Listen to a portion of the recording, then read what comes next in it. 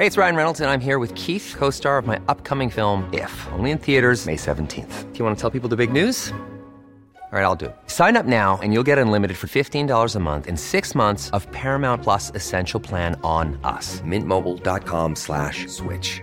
Upfront payment of $45 equivalent to $15 per month. Unlimited over 40 gigabytes per month. Face lower speeds. Videos at 480p. Active Mint customers by 531.24 get 6 months of Paramount Plus Essential Plan. Auto renews after 6 months. Offer ends May 31st, 2024. Separate Paramount Plus registration required. Terms and conditions apply if rated PG. Many of us have those stubborn pounds that seem impossible to lose, no matter how good we eat or how hard we work out. My solution is PlushCare. PlushCare is a leading telehealth provider with doctors who are there for you day and night to partner with you in your weight loss journey. They can prescribe FDA-approved weight loss medications like Wegovy and Zepbound for those who qualify. Plus, they accept most insurance plans. To get started, visit plushcare.com/weightloss. That's plushcare.com/weightloss. I'm Sandra, and I'm just the professional your small business was looking for. But you didn't hire me because you didn't use LinkedIn Jobs. LinkedIn has professionals you can't find anywhere else, including those who aren't actively looking for a new job, but might be open to the perfect role, like me. In a given month, over 70% of LinkedIn users don't visit other leading job sites. So if you're not looking on LinkedIn, you'll miss out on great candidates like Sandra. Start hiring professionals like a professional. Post your free job on linkedin.com/achieve today. I'm gonna avoid the cliche. I'm gonna suspend my senses. I'm gonna delay my pleasure. I'm gonna close my body now. I guess I do the Die Another Day main review, starting with the pre-title sequence and then the song. Hope you enjoy, guys.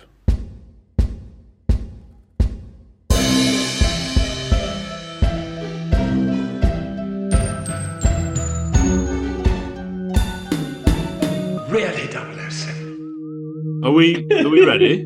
Oh, please, come on. Are we really? Do you want to tackle the film? Do you want to continue? Yeah. Gotta bloody continue.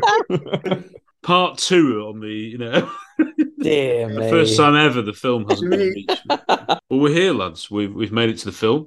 And already the gun barrel sequence, it's quite controversial, isn't it? Fans. I mean, the cheek of being offended at this with what we've had. I know. Yeah. Yes.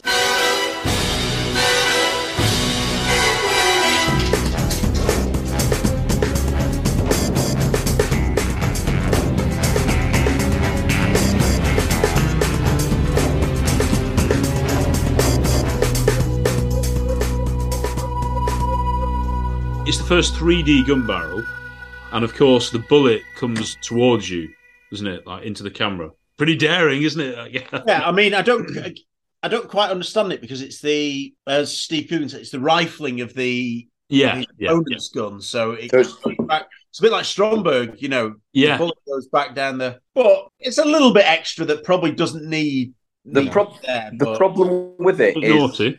What does the next film do? Does the next are they trying to suggest that should now happen for all of them? Because anything else is now, if you can't do step backwards and say no bullet this time. If they'd only kept incremental tweaks rather than it all out. Wholesale. Sorry. We can do it for you wholesale. Absolutely no problems with it whatsoever. Right, good. For what we get now, if we had 5 standard gun barrel synths, then I'd probably have something to say about it. I'd take this over a gun barrel at the start that has no blood like the last one did. I've got no issue with it. It's adding to the gun barrel, not reducing it. Are we okay with the beat? Well, I was going to say, I had no problem with anything until David Arnold was like, right, I'm just going to do a great interpretation of the Bond theme, and I'm just going to do it really classily. And then some wazzock on the side, while you're recording, I'm just going to throw these spoons down the stairs. Is that all right? I'm going to say my Arnold thing from the start, right? It's not that I dislike the score, because I actually think the Cuban stuff is amazing. Oh, yeah. I think this score is up there with Bill Conti for the most of its time score in terms of could date. The beats so much that Artful Dodger, early naughty, so good. And I just think in time people are going to look back and listen and go, what was going on in this musical era? I think it is very much of its time. Let's rediscover it. Yeah. Can I? Here he comes to wreck the day. Yeah. No, I disagree, John. Actually, Ooh.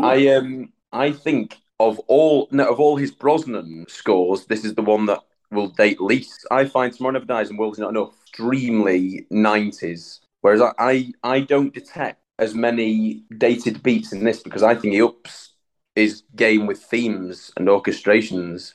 For me, it's not meant to be outrageous or anything. I think it's my favourite David Arnold score that he's done in the franchise. I think the best music he's done was like the music when Electra and Bond are skiing and possibly Vesper's theme. But in terms of a whole score, this is the one that I enjoy the most. I don't like the choirs, and there are some beats that are a bit dated, but I think there are some really, really good themes in here that attach themselves to a location like Cuba. But then there's the love theme.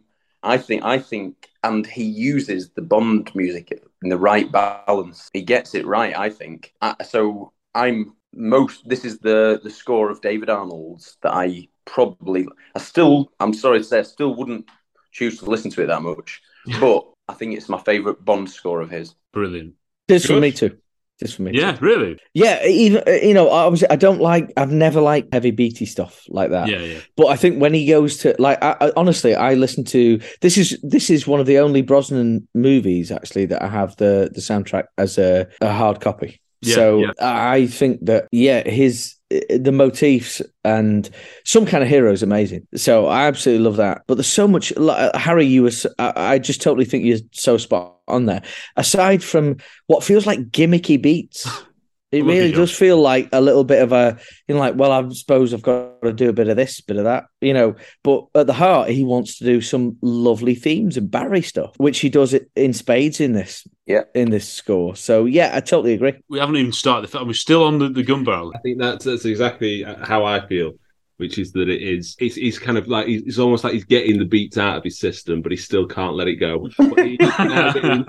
He's getting to proper orchestration and a real lush score, as well as throwing in things like the Cuba and there's a few curveballs in there. Personally, I do like the title, the gun barrel music, because it has a sort of I don't know, I find it quite jaunty. I think there's something quite like, oh yeah, it's like, come on, and I feel like this is going to get stuck in, and then the bullet is a surprise. It's like, oh, I remember wasn't expecting that. 3D glasses on. Could you imagine the assassin holding a gun like, oh heck, you've ruined it. Oh dear. I don't know. I think I agree with both of you. I think there are parts of it I do think are a bit dated, and there are too many beats and stuff. But I don't mind listening to it, and I think he does some decent things. I think Casino Royale is a better score and more intrinsic to the film, probably, and crucial. However, of course, because we weren't allowed the Bond theme because he hadn't earned it, or we needed the origin story for the Bond theme or whatever. Sorry, I'm being facetious again. The fact that it doesn't have as much of a Bond theme and just reduces that slightly. But to listen to. Anyway. I do think for Casino Royale, there weren't the beats, and it was, I don't know. I think it was more timeless, definitely. Yeah, and I think it's sort of, he was crucial to that film and the way that film came across. And that's great. I don't mind this. I don't mind this score particularly. I'm just going to say, it's another one of those things, like I kind of mentioned at the start.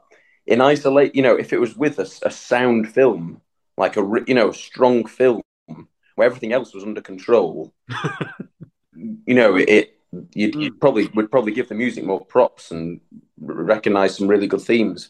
It's just because there's so much to accept about the film. There's so much to take on that it's quite difficult to judge each individual thing. But I also think that our overall memories and acceptance of the film, it hinges on our feelings towards things like the Bond theme and the themes in the movie and stuff like that, and the things that make us hark back to our feelings towards Bond. So I definitely understand what you're saying, Harry. There's a give and take. There's a balance to be had somewhere. I think he does get a lot of it right in this, and I'd probably agree with John. I think The World Is Not Enough is a better overall score. I think the Electra stuff, the Electra theme is wonderful. Maybe not the song as much, but the music did well with it in Bradford. For me, the World Is Not Enough gun barrel is absolutely brilliant. That's the best Brosnan, I think. I love all of them, but that one, GoldenEye. Well, Golden, yeah. Oh, but Arnold though. Arnold. Yeah, GoldenEye is magnificent. The music, obviously. I don't know. I don't know whether I prefer the trailer walk. You know, the Brody like that is just out. It's outrageous. That whole thing is outrageous. That's the most Bond thing I've ever seen, perhaps. It's also the best trailer I've ever seen in my whole life. Nothing will ever get. I think anything's going to get near that. And in terms of contemporizing something. Oh, Harry, we talked about Yeboah before, but that's because he did it. Yeboah did it on a Wednesday night against Liverpool. He then went and did it on a Saturday against Wimbledon. He did. So you just did that. So well, this was used again for this trailer, wasn't it? Yeah, we did interview, Parody Fair. Oh, yeah. Think about Tony Yeboah then. Yeah.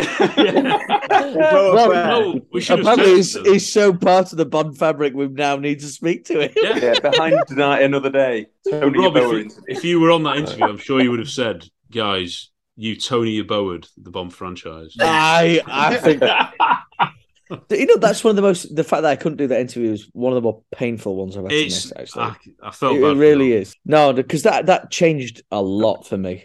Yeah, well, that music in that trailer. I sent them your best, so don't. The scale of my peace and love knows no bounds. Of course, The World Is Not Enough gun barrel, famously used by Cinema Savvy in their Bond retrospective, quite rightly. In fact, it's George Savvy absolutely loves Die Another Day. He's a massive dad defender, so I'm sure we need to do him proud, don't we? Greatness of. Right, so pre-title sequence. Is it a long one or slightly longer than normal, would you say? The Torch, not compared to Twine. Yeah, shorter than Twine. Twine was a long one, but this does seem quite long. It's quite a long story, isn't it? As in, there's stages to it. But it's not all in the pre-title. Nowadays, they'd do it all, wouldn't they? They'd end with the beard. I was just saying, is the fact that the story continues through the credits make the pre... Yeah.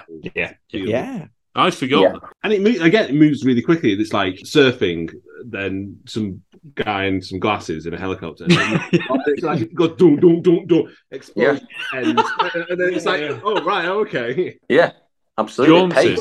It's all, you know who's who, what's happening. Yeah. You know, that's a baddie. Yeah. It's just all easy to follow. As with all, possibly the best pre-title sequence, it's almost a mini film. Yeah, exactly. I think it's a great pre-title sequence. It is. Can we talk about the surfing? Yeah. Sorry, yes, the surfing's the first thing. Can I throw it out there that James Bond to do this has to be one of the best 10 surfers of all time. So there's 3 of them. Yeah. Well, obviously the top 10 surfers of all time includes a British secret agent who obviously no one can know about, and then a couple of geezers from the Korean extras intelligence. You know, do we think that James Bond can actually surf? I've seen it in A View to a Kill. Yeah. I mean, well, seriously, that skating across a little wee lagoon is a piece of urine compared to what happens here. So I've surfed since I was 15, never to any standard at all, only to give me enough of an understanding just of how hard it is to do. Yeah. And this is obscene. What is like James Bond in Pierce Brosnan's guys at this point getting on for 50, he is one of the most gifted surfers that has ever breathed, ever lived. It's true. So I was looking at the amount of time that he was on the board. Okay, so the world's longest wave is actually in Chicama, Peru, and that is a 5 kilometer wave that if you are going at a rate, you can do it in 4 minutes. Now, there are a handful of people on this planet that can do that. I just feel very happy that James Bond is one of them. Yeah. It looks like tsunamis riding. Yeah. I mean, I love the fact that when we're talking about waves that James Bond rides in this film, it's not the most outlandish. Exactly. This is frustrating. It's so... I mean, I'm not mega keen on Bond being a great surfer, but you know, He can do anything. I can let it pass, and I think it looks pretty cool, and it looks real. It does. It does. Yeah. So to then have that CGI scene later when you've done this earlier, it's even more stupid. I mean, just in terms of the tsunami thing, Chris, could you, Interstellar, the wave planet, did you get? Not that anyone surfs that wave. But, I've never really had any problem with him being a good surfer or surfing or anything. But this might be to do with my ignorance of the skill involved in surfing. I've never really tried. I've tried it a bit, but I would put it in the same bracket as him being a good skier. That's what I just put it. I'd agree. Snowboarding, especially the skills are to some extent transferable. I mean, last time James Bond skied out 5 Parahawks on snow. The time before he did a halo jump that very few people survived. The time before the time before he bungee jumped off a dam. David Zaritsky bungee jumped off that same dam, so anyone can do it. Did he? Yeah, I did he? I didn't know he'd done that. Well, you can do it now. It's like it's a thing now. Is it? Yeah, I'm sure it's a lot safer and different to when Bond did it. But mind you could say this about the bungee jump. I was going to say, is it what a secret agent? It's not the most subtle thing for a secret agent to be surfing and then to be, hiding on the beach when they get there. But, no, but it's that or a helicopter, isn't it? Yeah, because you wouldn't. If you're trying to be stealthy, you'd go in at the most dangerous place where no one's going to look for you. I mean, knowing where the surf is. Yeah, and if they weren't surfing, they would in those waves. They would die in seconds. Perish. So. I'm going to say 3 bodies flopping onto the beach. Robert, do a video, please do. Yeah, like ET when he's ill. Oh no! And he goes into like chalk mode. yeah. Go on, John. Chalky ET. It all defies logic, but at the end of the day, it's James Bond, and James Bond defies logic. You're absolutely right.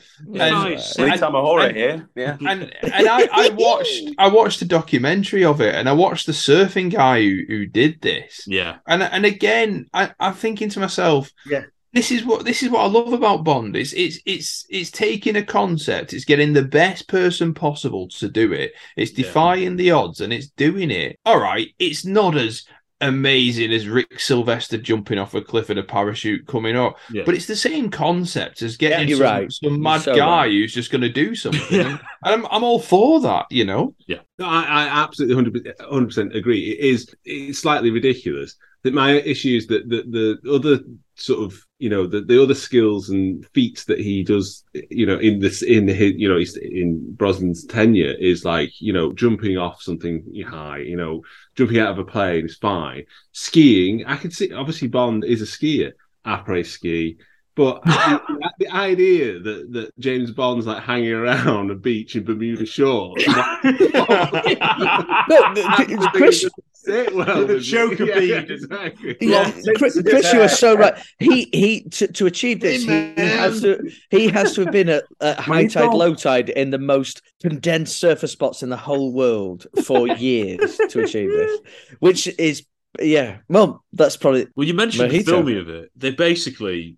What is it? Had to wait weeks and weeks to get the exact right wave and the most. To John's point, I like that they, you're willing, committed to it, and you're right.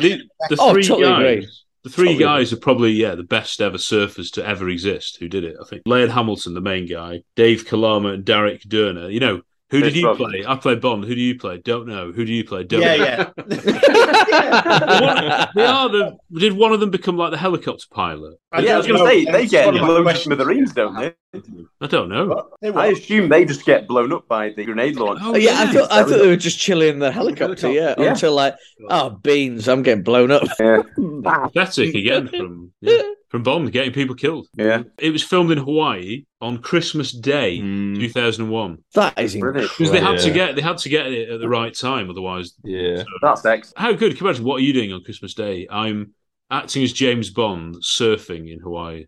On That a is massive so wave. good. Unbelievable. I mean, that'll get you out of the doing the dishes, won't it? Yeah, should he?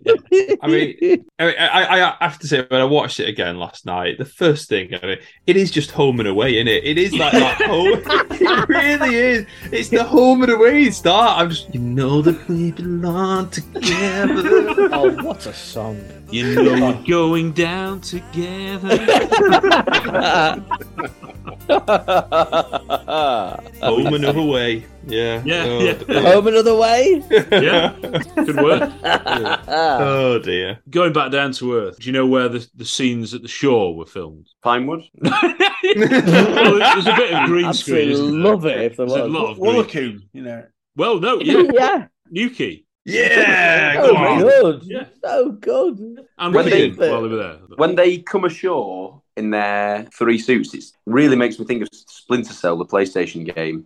Oh yeah, Like the yeah. graphics. CGI, isn't it? Yeah. Yeah. It's the first slight, Yeah. it's green screen. Yeah. Yeah, it makes me Yeah. think, like, you know, the guys, because there's the boot steps of the guards, and Yeah, they that's separate, and then suddenly they come forward, and it's like, what the hell have you guards been looking at? Like, what are you listening to? Yeah. What on earth Yeah. are you doing? You know? I love oblivious guards in Bond films, though. Yeah. Absolutely. I love Yeah, a shot of yeah. some oblivious guards patrolling. I love that. Oh, Yeah, Bond thing. oblivious guards. Yeah.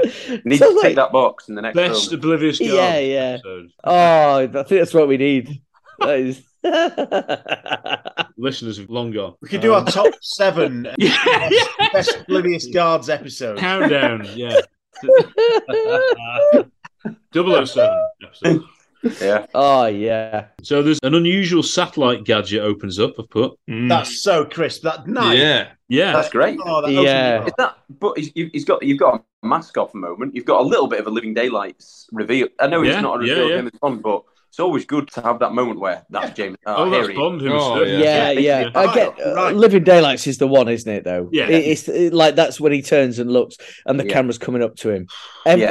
Every other time since then that you see there's Bond. Yeah. Actually, I can't. Oh, no, this It's is the greatest so bad. entrance of any. It's going to sound anyone like I'm such a massive poo, but I can't remember a single Bond introduction shot like that in the Craig era. I can't remember any. Well, Yeah, this- Design where it's in like, Skyfall. well, no, because that's in GoldenEye. It's copied off GoldenEye. It's so great. what they Yeah. often do is they show you some action and there's someone involved, and then it's like, right, well, that person is Bond, and it's a big reveal. Yeah. Well, I can't picture that in any of the Craig films. No. Dead or alive. Possibly Spectre, because he had the Maybe mask on, Spectre, yeah. and he Yeah. went like, Yeah. and then he did some snogging. Good. Was that Good. a dance, Matt? Yeah, a little. Well, yeah, I like that. It's the closest thing to his vodka advert. That Yeah. No, hang on. This is like the Village Harry. It's that thing we do not speak of. Those who do not think, yeah. Post Bond. Yeah. But is that gadget? Is that to alert the helicopter To come the wrong place. Is that right? Yeah. Yeah, to come to them to pick them up. Like why the helicopter couldn't just take him there in the first Yeah. place is absolutely No, I anyone's think guess. it's the helicopter they're hijacking. Yes. Ah, They've Yeah, yeah, drawn that's what it I in. mean, yeah. They've It's drawn so it in. sorry. It's interfering with the Oh signal. God, Yeah, I'm it's so on there. sorry. It's very With the good. real Mr. Van Buren. Yeah. Yeah. Got it. This Needed guy, long Mr. leather Van jacket, Cleef. slick back black hair, black sunglasses, grainy filter, drum and bass music. This is the Getting Matrix, involved. isn't it? It really is. It really is. I mean, the first thing is that when Bond takes off his swimsuit and as a Swimsuit. his thing, that's clearly a Goldfinger reference, isn't it? Oh, of course, yeah. Yeah. But we need to check them all off, don't we? Mojito! Mojito! Goldfinger. Yeah. But I You find win, it. Goldfinger. You I win. find it absolutely amazing that Brosnan strips off to wear the exact same clothes that Mr. Van Buren Oh, it's wears. brilliant. You know, Yeah, it's How could he have Oh, known? class. Yeah. So yeah, nice. it's so Lovely. good. Lovely. He got one thing though, didn't he? The glasses. Yeah. Yeah. Had to nick them. The wig. Makes a glasses. good moment though. Oh, it does. It does. And all this is so Bond. It's so flipping Bond, isn't it? Yeah. It's like coming out the sea and taking your wetsuit off, and you've got the crispest clothes ever that happen to be like the what clothes of a dude that you're going to start impersonating. Like, so my lad who is 5, he said, so when he took the glasses off and put him on Pierce Bronson, he said, like, Robin went like, he's going undercover, isn't he? Yeah, exactly. He got it. He's 5. He got it straight away. He had it all. Tomahawk. Knew it all. Yeah. And he was straight in to all this. I took this as an Octopussy reference, as a pre-opening. Oh, Yes. Toro. Yeah. You're a Toro too. Yeah, of course it is. Yeah. Meeting double. Yeah. It's so good when Bond does that. It really Yeah, it is. Oh, yeah. He's so confident, isn't he? You know, he's never nervous about, oh, heck, I don't get caught. You know, I might get caught. Unless, if I can say, he has to do a South African accent. Oh, yeah. Yeah. Slight. Well, there's shots of him inside the helicopter, aren't they? He puts the C4 explosives, doesn't he? And then he puts the diamonds on top of them. Very crisp. Love it. Very Bond. Yeah. Mm-hmm. There's lovely a action. lovely like echoey guitars, like lovely. Yeah. So Arnold starts well. I do think he does on this. Yes. Bond theme in action exactly, sequences. Sheesh. Yeah, it's proper That's Bond, isn't it? I nearly said something really inappropriate. Oh, but no. Please. No, I can't say it. There's no way I'm saying it. We've got to move forward. So you live to die another day, Rob. And then there's quite a few in this film, place cards, whatever you call them, telling you where we are. Yeah. So Colonel Han Sun Moon's HQ, demilitarized zone, North Korea. Quite a lot to take in, isn't it? Basically, it's the Sun's headquarters, isn't it? Is that quite unusual for it to say something as rather than just demilitarized zone North Korea? Yeah. Yeah. Oh, to say it's someone's house, it's like, you know, can you imagine for every Henderson's house, you know, in You Only Live Twice. So crisp, yeah. Miss Tarot's house. Yeah. Bit weird. A lovely establishing long shot, though. Oh, yeah. Gorgeous. Gorgeous. Everything's great. Rob, very Van Damme scene this now in the gym. Yes, it's so Van Damme. Mr. Van Damme. It is a gym. The fact that the guy is inside the what do you call it? Boxing bag? What do you call it? Punch bag? Yeah.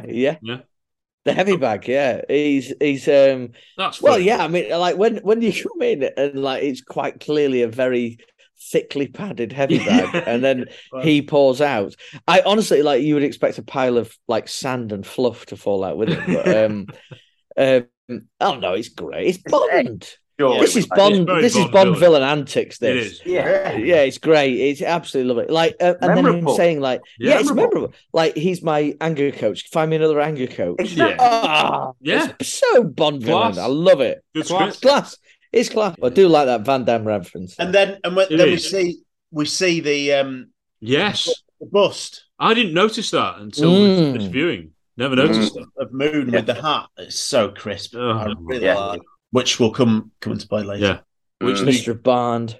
they copied in The Force Awakens, didn't they, for the Vader mask? Oh, yeah. Vader. There'll be lots of Star Wars. Goodness me, comparison towards the end of the film. My word. Power! Right, it's unbelievable, yeah. Right. Well, it's Vengeance Fifth as well, isn't it? Subtitles in a Bond film. I remember this, right? Someone annoying on Twitter when No Time to Die had come out, they were like, isn't it telling that people are getting offended at the use of subtitles in a Bond film? Yeah, we've seen them before, mate. They were in Die Another Day. You know, it's not as if, we're doing something a bit arty now. We're having subtitles because think Parasite won the Oscar. Like, it's just absolutely ridiculous, isn't it? Oh, baby work. So yeah, we've had it in other films, haven't we? In the Bond.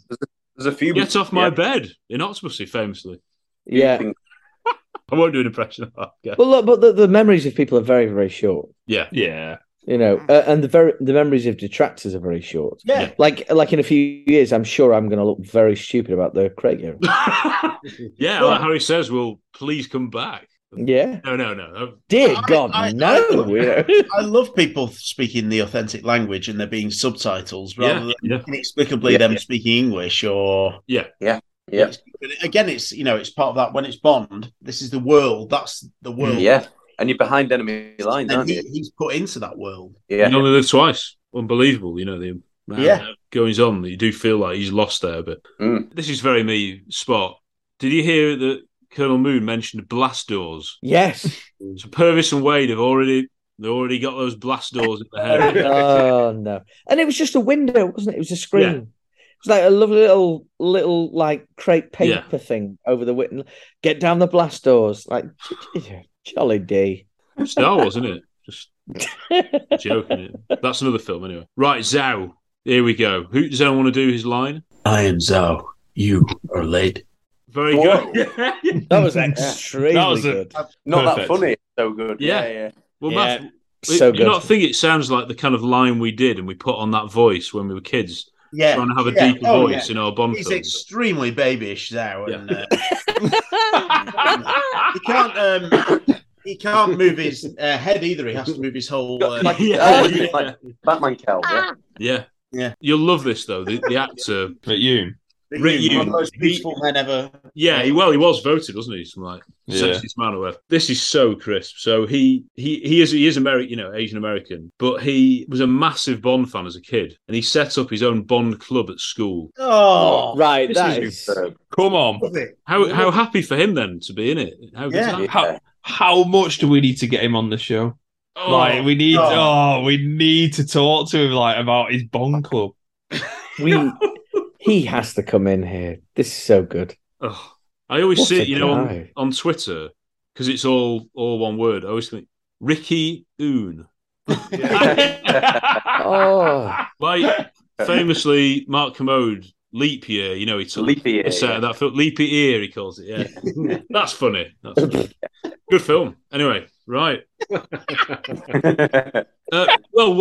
While we're on Zhao, okay, so brief notes. He has been in a few films, but before that he was the first Asian American to feature in adverts for Versace and Ralph Lauren Polo. So wow. Christmas. Voted one of People magazine's sexiest men alive in 2001. It's a bit like the reverse, we choose Miss World. Yeah. So in the 60s, we're choosing the best looking guys, Well, for a henchman, this is... it is a bit... Henchman hotline, mate. Yeah. We'll get on to, obviously, when he becomes othered later, of course. Yeah. Well, fairly soon, actually. But the point is, he's very good looking to start with, and then other films he's been in. Here we go. Chris, have you heard of a film? It's always on my watch list, but I've never seen it appear anywhere. Snow Falling on Cedars. Oh, yeah. Right, of course he's seen it. Of course he's seen it. What's he called? Jodie Foster, is she in it? No, is that Anna and the King? Yeah. No, sorry. Oh, what's he called? He's the director. Better look it up now. It's not Roland Joffe, is it? No. My mate Mike Hobbs had the book and was reading it when we were in sixth form, and I think there might have been some sex scenes in it. So he used to babishly read out from them or something. Right. This is. Okay, the director is Scott Hicks. Oh, he did Shine. Of course he did. He did Shine. Yeah, Hearts in Atlantis, which is really underrated with Anthony Hopkins as a Stephen King non-horror, isn't it? Yep. Yeah, superb. And more recently, Nick Sparks, The Lucky One. So Nicholas Sparks. Yeah. I don't know why we're talking about it. Anyway, the cast for this film, other than Rick Yoon, Ethan Hawke, James Cromwell, Max von Sydow, Sam Shepard, Richard Jenkins, and James Rebhorn. That is a cast. Legend. Need to see it. Anyway, so he's in that. He's also in, The Fast and the Furious, obviously. He is. Same genre as this. Olympus Has Fallen, same genre as this. Yeah. Did I watch Olympus Has Fallen with you guys? Yeah, you did. I don't think I was there. Did I have a broken leg and did I have to I think I had to climb up right to the top of the stairs with me crutches and then needed a wee always and had to go all the way back down on me crutches. Right. Sorry, that is so vivid. John has fallen. John has fallen. I didn't know you'd broken your leg. I know. John. Was it football? Yeah. Were you out for quite a bit, weren't you? Top of my ankle. Oh man. Yeah. Harrowing. But you're okay now. Oh yeah. It was only like second season with K Street. I probably played 6 or 7 seasons after that. Yeah. Well, obviously, we also played like 8 weeks ago on Math Stag Do, so I saw that you were okay. So. We had that golden boot battle, John. Did we? Yeah. The 2 top scorers. You took it on the. Yeah. So crisp. We shook hands beforehand and was like, so it was great. Yeah, I loved it. Olympus Has Fallen. Sorry, Bofi. No. What shall I say? The greatest Die Hard knockoff there ever has been. Yeah. It's just class. It's utter class. Olympus Has Fallen. Do you like referring to it as the Has Fallen series? That's interesting you should say that, because I obviously do my films alphabetically and I have put them all under H. At least they're together. That's good. Yeah, so Olympus, London, and Angel are all together. Angel. Yeah. Which was the critically most well received? It doesn't touch Olympus Has Fallen. No. Is White House Down in that same collection? Or? No, it's not. I really didn't like White House Down. White House Has Fallen. Sorry, like this is about Paul Whitehouse, doesn't it? This is a serious tangent on my But he was part. in the better one, basically. He was in Greatness of Olympus. Yeah. Yeah. Another film he was in, I really enjoyed it. Robert Rodriguez. Was James Cameron involved in it? Alita, Battle Angel. So good. Honestly, it was really good. Really enjoyable film, and there should be more of them. Christoph Waltz as the baddie. So really good, underrated. Yeah, so Zhao's taking pictures of Bond, which... Right, these pictures. Come on. It's a nod to Marguerite Lawaz in Doctor No, you could say. I'm trying to get these Bond references. Stretchy at best, but yeah. Phone is nearly as big as her camera. So. Yeah. I think seriously, it is meant to be a nod to Zorin in A View to a Kill, because he gets the intel on him, doesn't he? Like, right. Yes, yeah. So that was one, yeah. Bond's, is he meant to be on behalf of African military friends trading conflict diamonds? Is that right? There's a lot to take in. Math, this is so babyish where Moon studied. It's the most babyish thing I've ever heard of. Harvard and Oxford. Yeah, both of them, Yeah.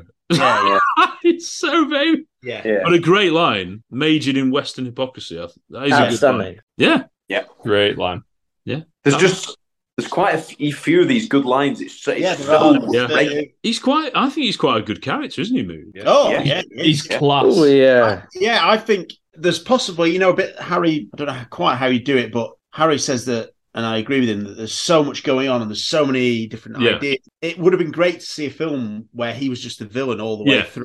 Yeah. And then have Gustav Graves as a different villain all the way through. Yeah. Because you wouldn't want to lose Toby Stevens in this film, would you? Oh, no.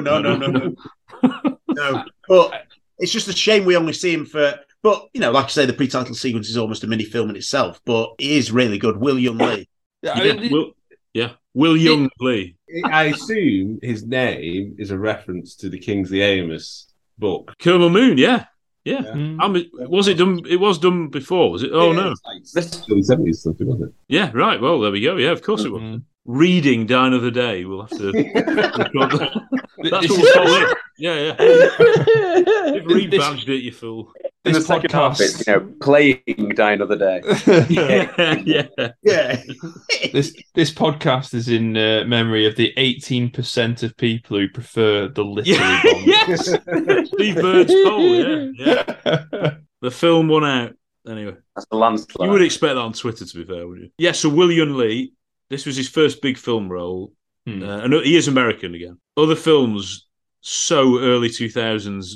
Talk. That's Torque. Yeah.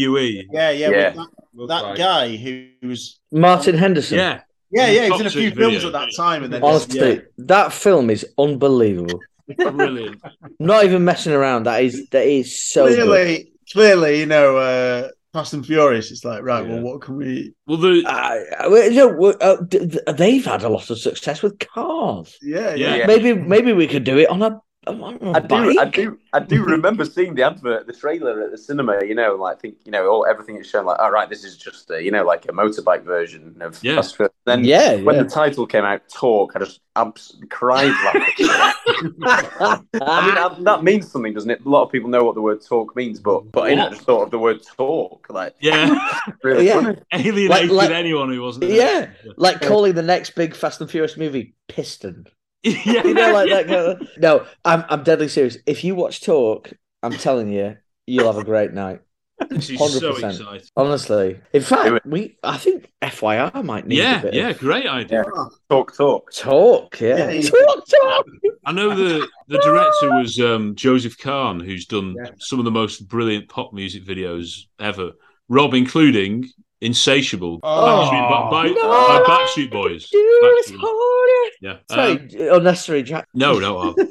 But also, there was a rival to Talk, wasn't there? That Stephen Jones was like, it's actually even better than Talk. Biker Boys. Oh, was Tyrese in that? Yeah, that was poo. I think that was meant to no. Talk was extremely. Talk good. was better. Yeah. I had Ice Cube as well. So Triple X next level. Tamahori action. Tamahori, yeah. So William Lee, he's also in the Total Recall remake. Oh yeah, it was all right. That I liked it. Well, they had Colin Farrell in that. Is Christian Wagner involved in that? It's a bit too slow for him, I think. Kate Beckinsale and her husband directs, didn't they? Oh yeah. Len Wiseman. Len Wiseman. Yeah. Has anyone sounded more like a corrupt banker than Len? Len, it's such an old person. And other films he was in, just quickly. Wolverine. The Wolverine, The Wolverine. The Fleming. The Wolverine. The Fleming. Yeah. Is that the one in Japan? Yeah, I've still not seen that. Is it? There's a lot of decent stuff in that. I just lost it at the end, I seem to remember. Okay. Lost it?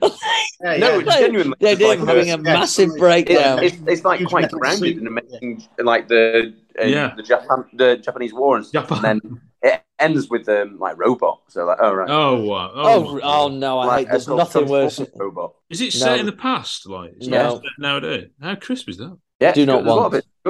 Yeah, he was also in Spy, the Melissa McCarthy. Oh, what a film! Great film, yeah. Who's in that?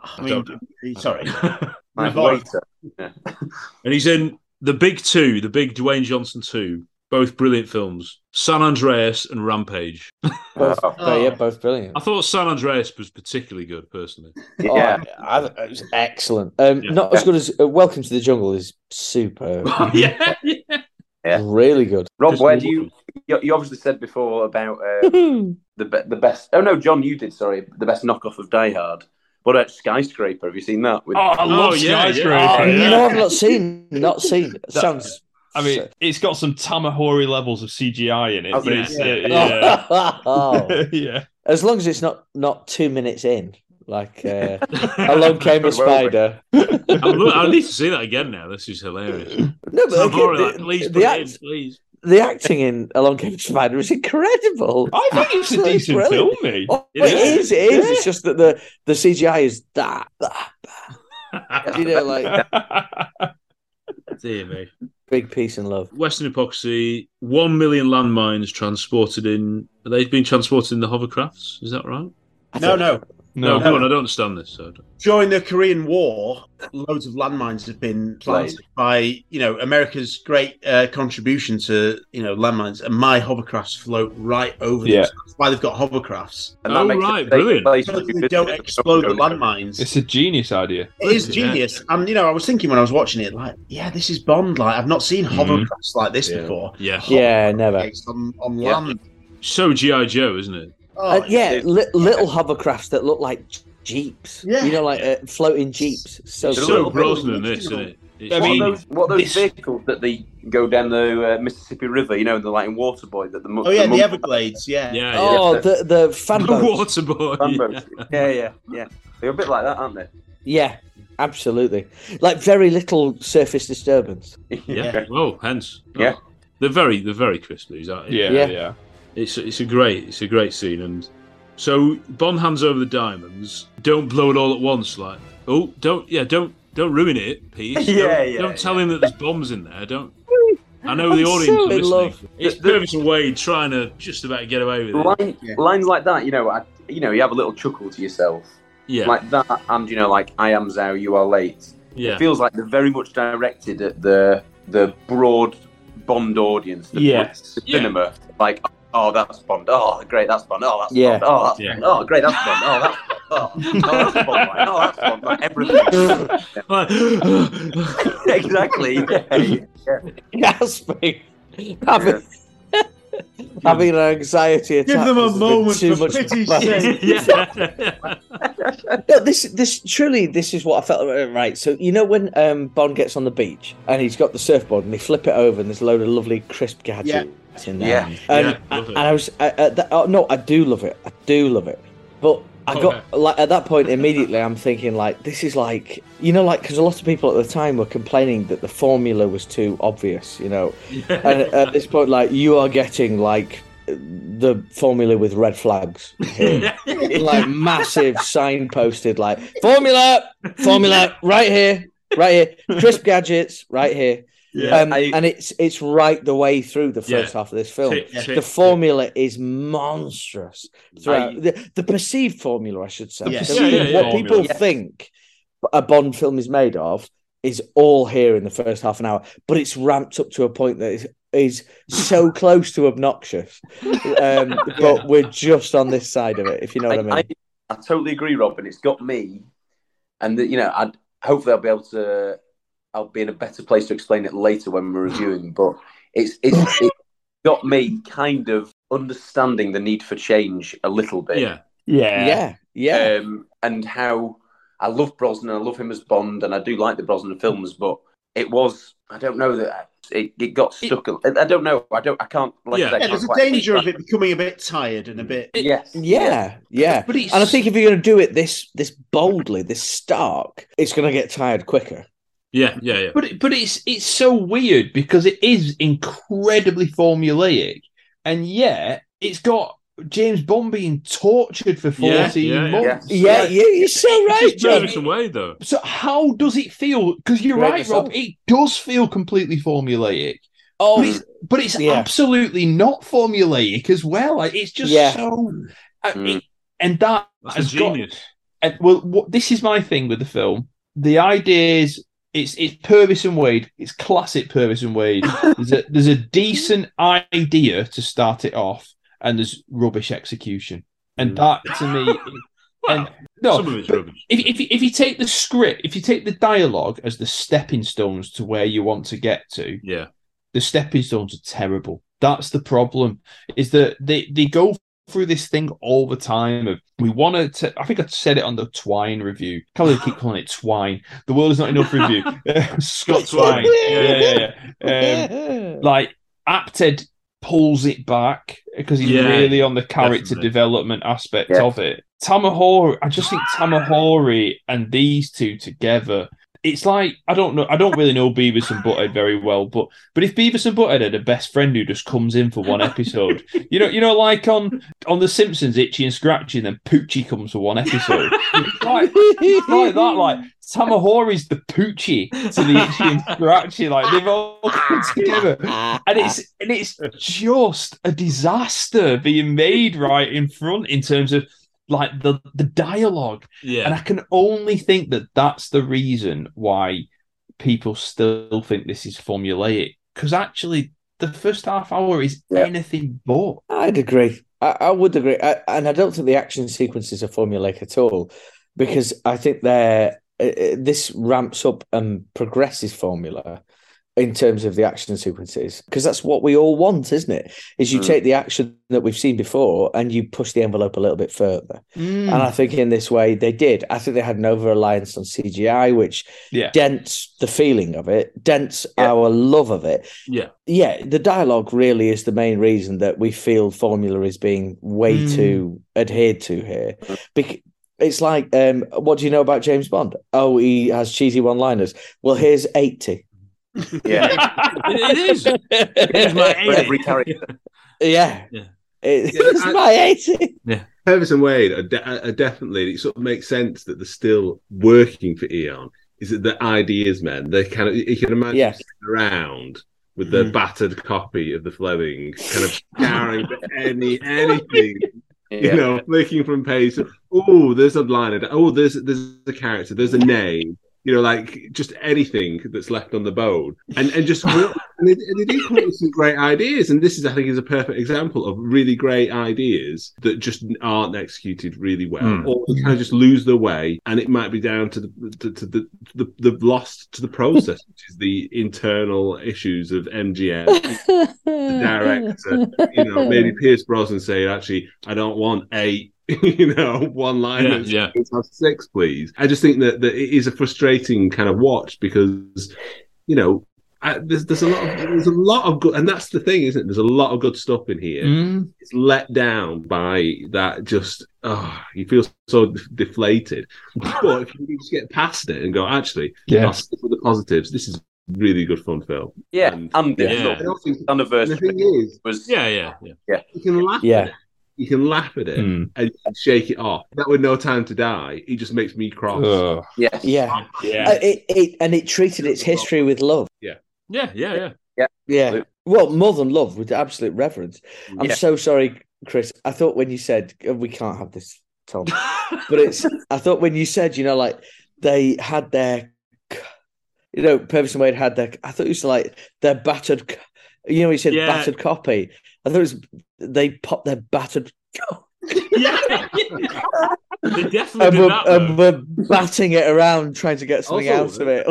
It's been drained so much. But that's what it feels like. Is that? Oh dear. Avatar's Komodo gets his gigantic blue penis. That was James Stewart. Was it James? Yeah, you see, this is how good he blue is. Dong. Stewart, yeah, blue dong. Yeah, going smashed about by his blue dong for.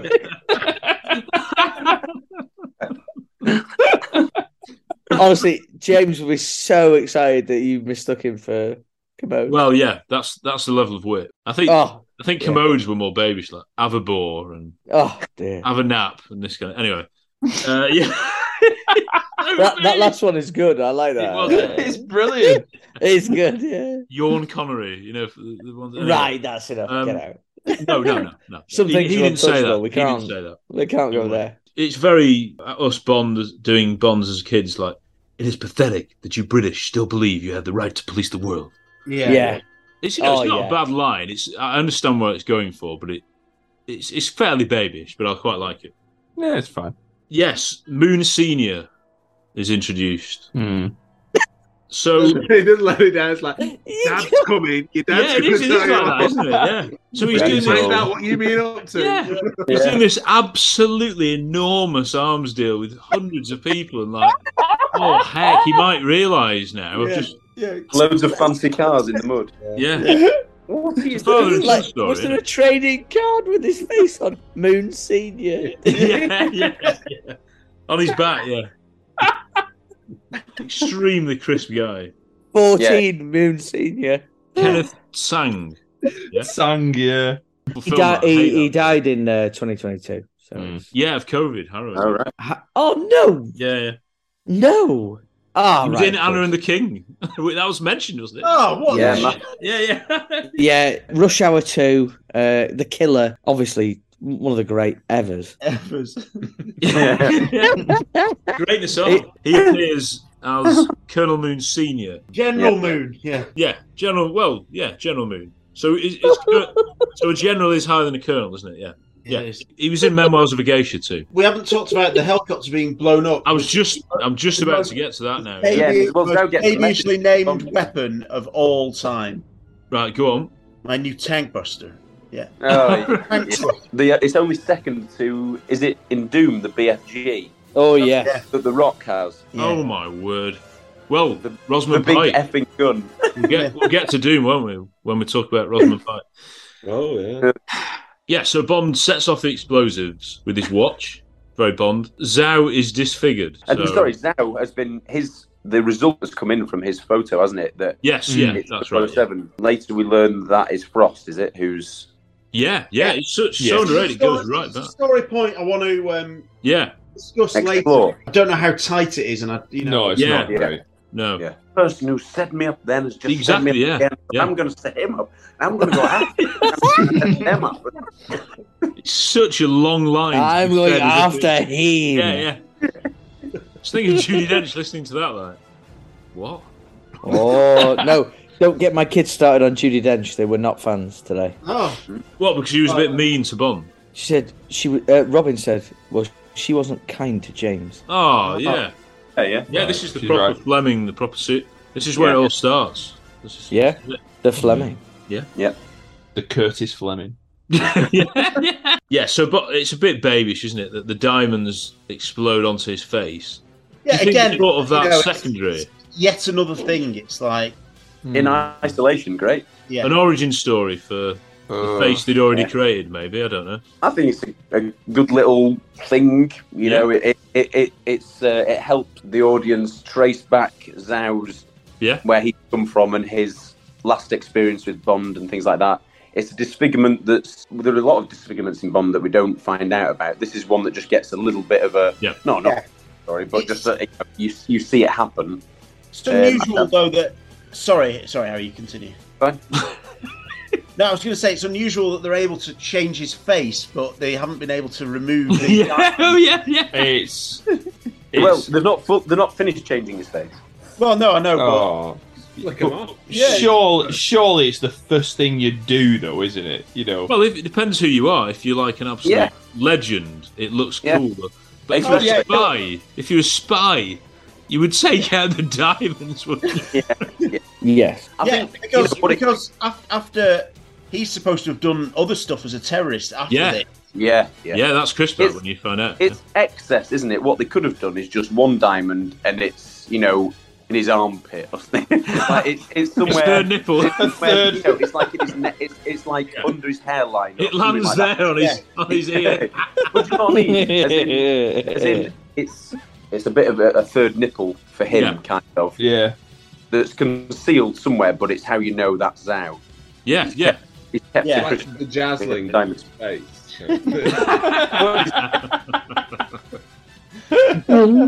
It's just a bit too. It's just a bit on too the face. On the nose. Yeah. Dial it back a little bit. Yeah. I love it. It's baby.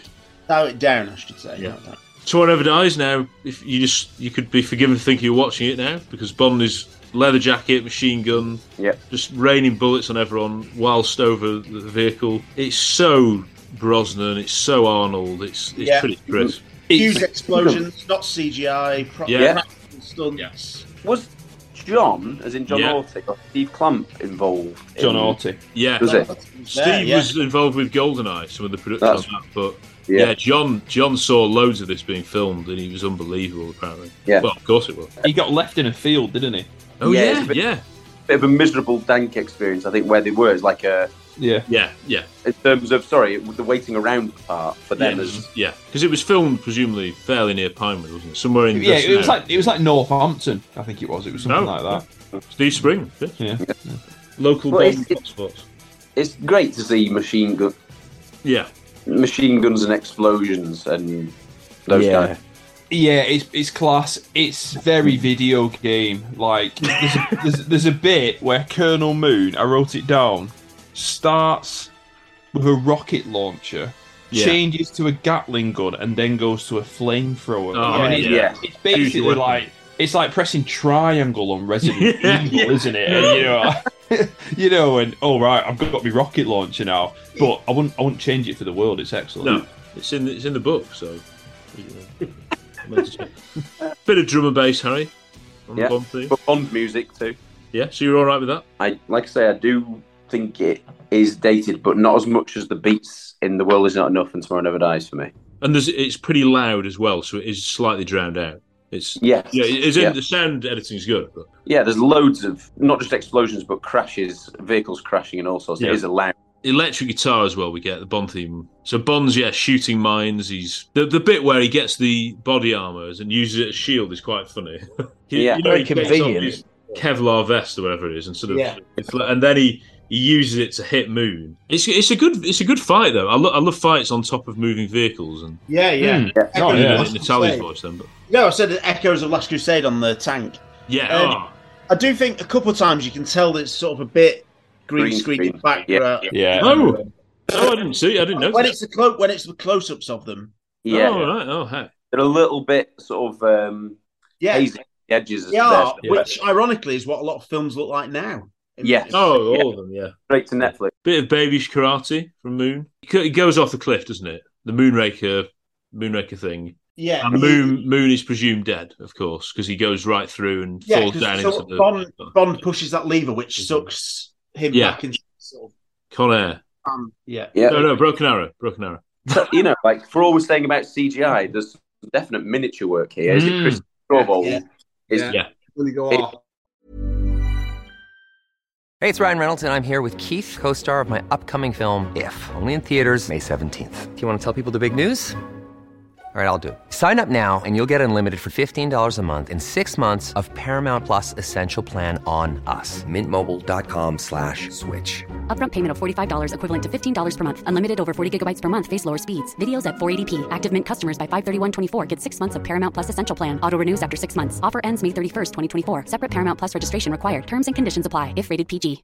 Hey, Dave. Yeah, Randy. Since we founded Bombas, we've always said our socks, underwear, and T-shirts are super soft. Any new ideas? Maybe sublimely soft. Or disgustingly cozy. Wait, what? I got it. Bombas. Absurdly comfortable essentials for yourself and for those facing homelessness. Because one purchased equals one donated. Wow, did we just write an ad? Yes. Bombas. Big comfort for everyone. Go to bombas.com/ACAST and use code ACAST for 20% off your first purchase. Yeah, exactly. Yeah. And I think, even though, I don't think it's 100, it's probably about as convincing as the CGI in some ways, but it's still a nice touch. Yeah. It helps certainly. And I don't think I can't think now, but there seem to be more miniatures in the start, because I think Los Organos has miniatures. Like, that's a set that they've built.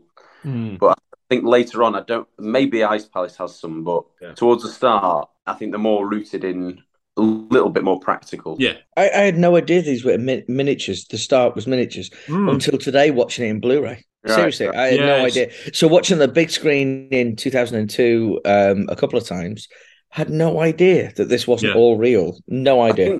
For me, the giveaway is usually the size of the water and the water droplets, and because this has got like water. Yeah. Stromberg. A bit like Stromberg. Yeah, Stromberg. Yeah. It's great. It's not a criticism. It's so crisp. Do we like Saved by the Bell? Yeah. What do we think? No problem. Good. Air Punch. It's just Saved by the Bell. Delivered. Yeah. And you assume that's the end. Bond's. It's a massive twist. This now, massive twist for a Bond film. Yeah.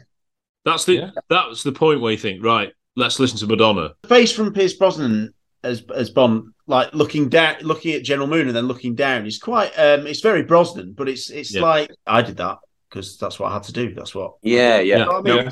There's no like mercy or James. We're in the middle of a military base in North Korea.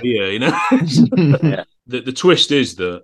No. Moon Senior's there with all the guards. It's not the end of the battle. Yeah, it's the start of the torture scene. Then, of course, that goes into the titles. Yeah. Hey everyone, this is Russell Harnden III. I'm the editor on the 4 Pierce Brosnan Bond movies, and welcome to Really 007. Wow. So here we go. So James Bond is being tortured. And this is a groundbreaking torture scene, and it really set the pace for the series and really changed it up completely, didn't it? Into a much more gritty, serious, sweaty, bleeding James Bond. I do remember though in the cinema, got a real shot. This is pretty extreme. Yeah, James Bond. It is. Yeah, he is battered, and I think this is all pretty good. Like I say, quite groundbreaking for the series. Seeing Bond being tortured in this way, we've seen him in pain in previous films and stuff, but here he's absolutely. And I think perhaps some of the choices made by Lee Tamahori perhaps helped to make it not seem, because it's a little bit like slow motion, or I don't know what the effect is, or something that just sort of takes a little bit of the realism out, or the immediacy of the That might be needed to keep it at 12. Well, yeah. Although he didn't really shy away when it came to the love scene. The sex scene later on. Sorry, I've just started giggling because I've just imagined if, in this pre-title sequence in him being tortured, if it was a similar torture to Daniel Craig having his balls smashed. Imagine that during the pre-title sequence. Like the slow motion facials. Like, another day. It's a bit bloodier, isn't it? A bit more bloodthirsty. Well, both of them stage a remarkable recovery. Yeah. Pierce Brosnan has 14 months to recover. Well, no, because he's getting tortured every day. Do you mean? I assume, or maybe I don't know about every single day, but a lot of days. Have a day off today, mate. Die another day. Yeah. So you live, get tortured another day. I found it very, very shocking to see James Bond in such in such a vulnerable place. Certainly, I hadn't seen anything like this at the time, and I thought this was everyone often talks about when James Bond took it's a lot different than it used to be. It's a lot harder and all that kind of stuff. Well, it is here. It was right here. Like under our noses this whole time. She was right under your nose.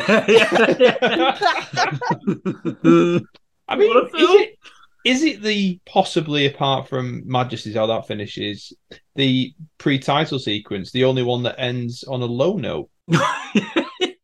Even though he looks happy, doesn't he? So you've got Bond completes the mission, but then he gets tortured. That just doesn't happen. Really bad. I know, and I do think it's a really good. Not only is it a really good story point, but the way that the choice to include some of it in the actual title sequence is really good as well. I think it possibly loses a bit, and maybe this is for after the titles. Is from when John describes him looking as coming straight from the Bible. I think it loses a bit for some reason. Him with the long hair, and it just looks a bit silly. Whereas some of the shots of him with like stubble and stuff, he looks a bit battered and stuff like that. But I think it looks pretty striking and real. Whereas the big beard and tell it to the concierge. I'm racing. Yeah. I think the problem with him looking like the Bible and why it's not taken seriously is he's basically wearing my dad's pajamas as well. Yeah. Such a memorable body, Harry, isn't it? This. Yeah, it is incredibly memorable. The only slight problem as well with the beard and the hair is that it makes his body look smaller, if you know what I mean. Yeah. But I love it. I absolutely love it. I think it's brilliantly done. I think it's a really good way of showing the torture and the passing of time. I do think that surely must be up there as some of the most groundbreaking graphics ever in terms of the Fire and Ice theme. I think it's remarkable to look at. I've never heard it been mentioned as one of the best title sequences. It must be, really. And I think the song is what people will be holding against it. And I must say that's my exact take on it. I really don't like the song, and I never have. No, and I know there's a lot of people that really like it, and that's absolutely great. But I think if you can divorce the two, this is one of the best ever title sequences. I really think it's amazing. Yeah. I agree. And I think if you had a very daunting, harrowing song over the top, it would add more effect to what's actually going on as well. A dance song, Sam Smith might have done one. Remember what's going on when she says Sigmund Freud analysed this, but it's that kind of thing where it tells the story superbly. I do think some of the themes, naturally, because of technology, are probably dated a bit, in terms of what it looks like. It does still have that. A lot of the women in it, I suppose, look like the ones in Tomorrow Never Dies pre-title sequence. It's got that same kind of graphics about it, which is very of its time. Yeah, but I think it feels like a natural continuation of those titles. Like, obviously, in the other one, it was the oil theme. With, the female figures, and so it feels like this is very much. They've dated much, though.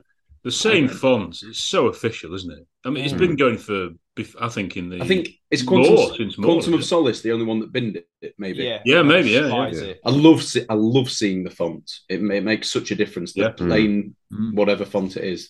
Continuity. Yeah.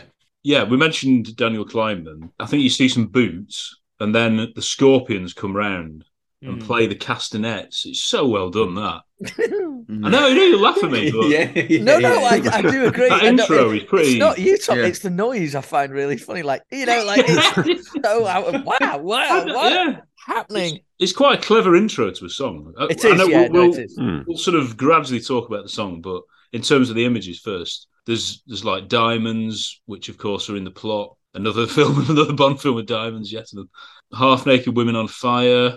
Obviously, the theme of fire and ice. Yeah. One shot of a woman's face lower going down in ice, isn't it? Dripping. Yeah. Unbelievable. It is. Bit of electricity, because obviously we've got the killing of Mace Windu right at the end.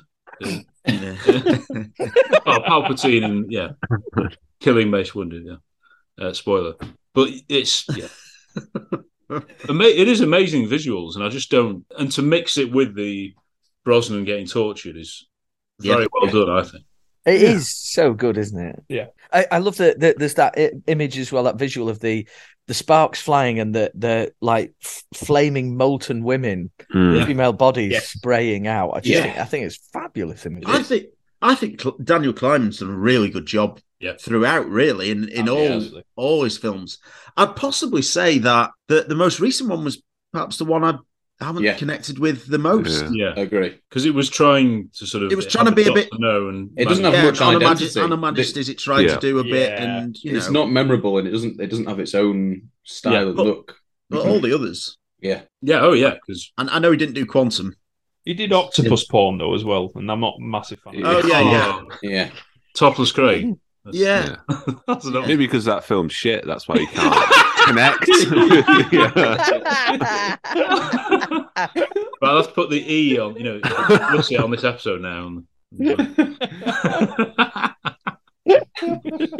We'll be talking about the love scene later. I think that'll. Yeah.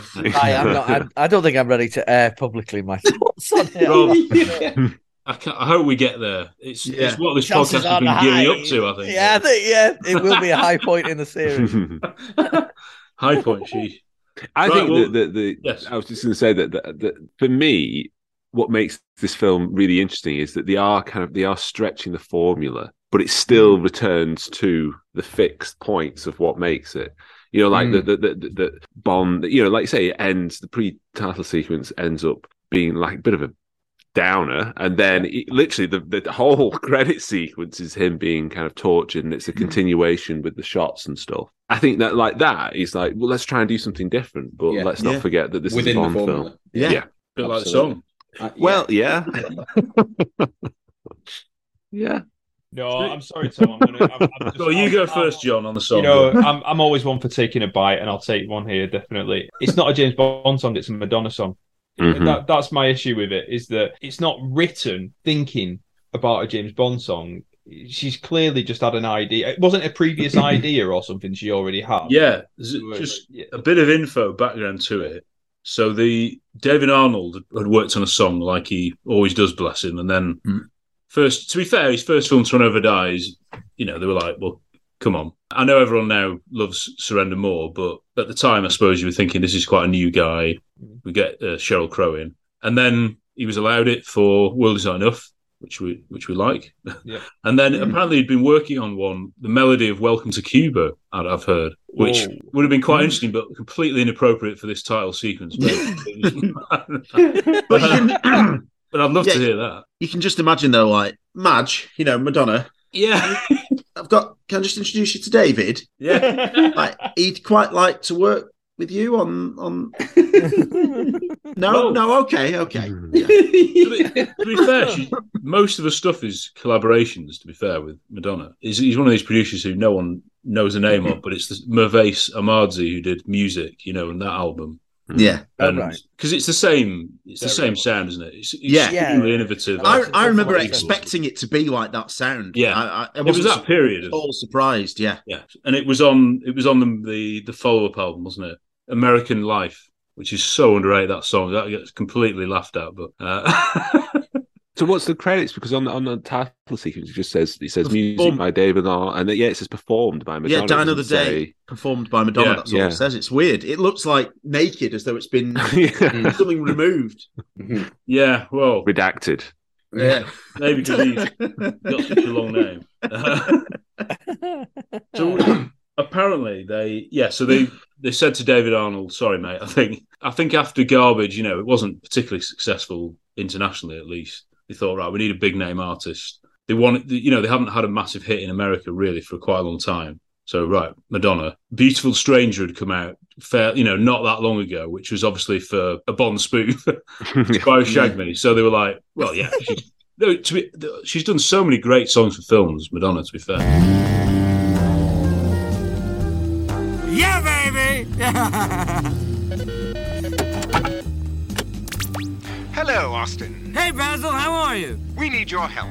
Someone is seducing our top agents. As you can see, she's a master of disguise.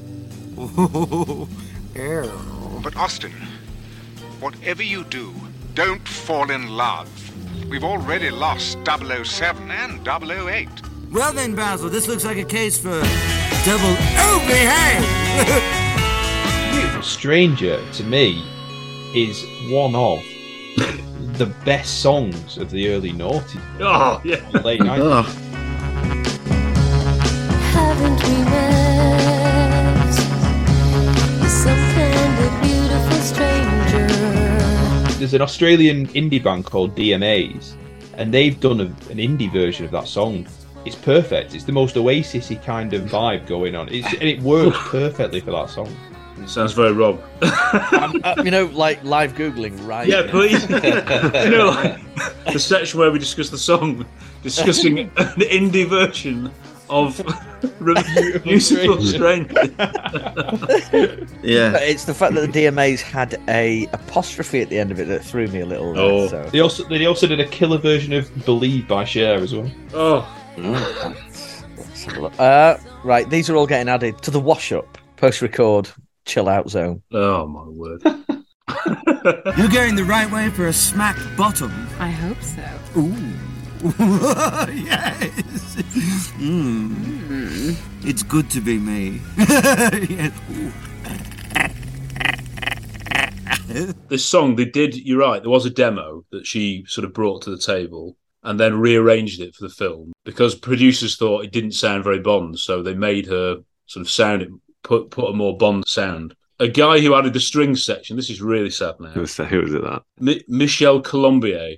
Has anyone heard of him? This is really sad, and there's a link to Bond with this.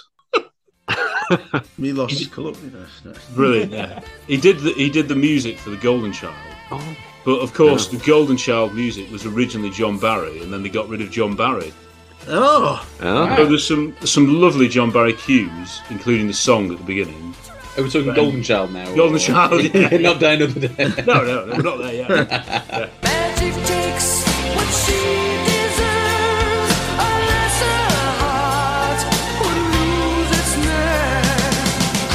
You've been taken by the city, but you've done better than you know.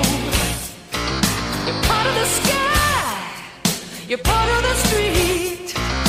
You got the talent to satisfy me.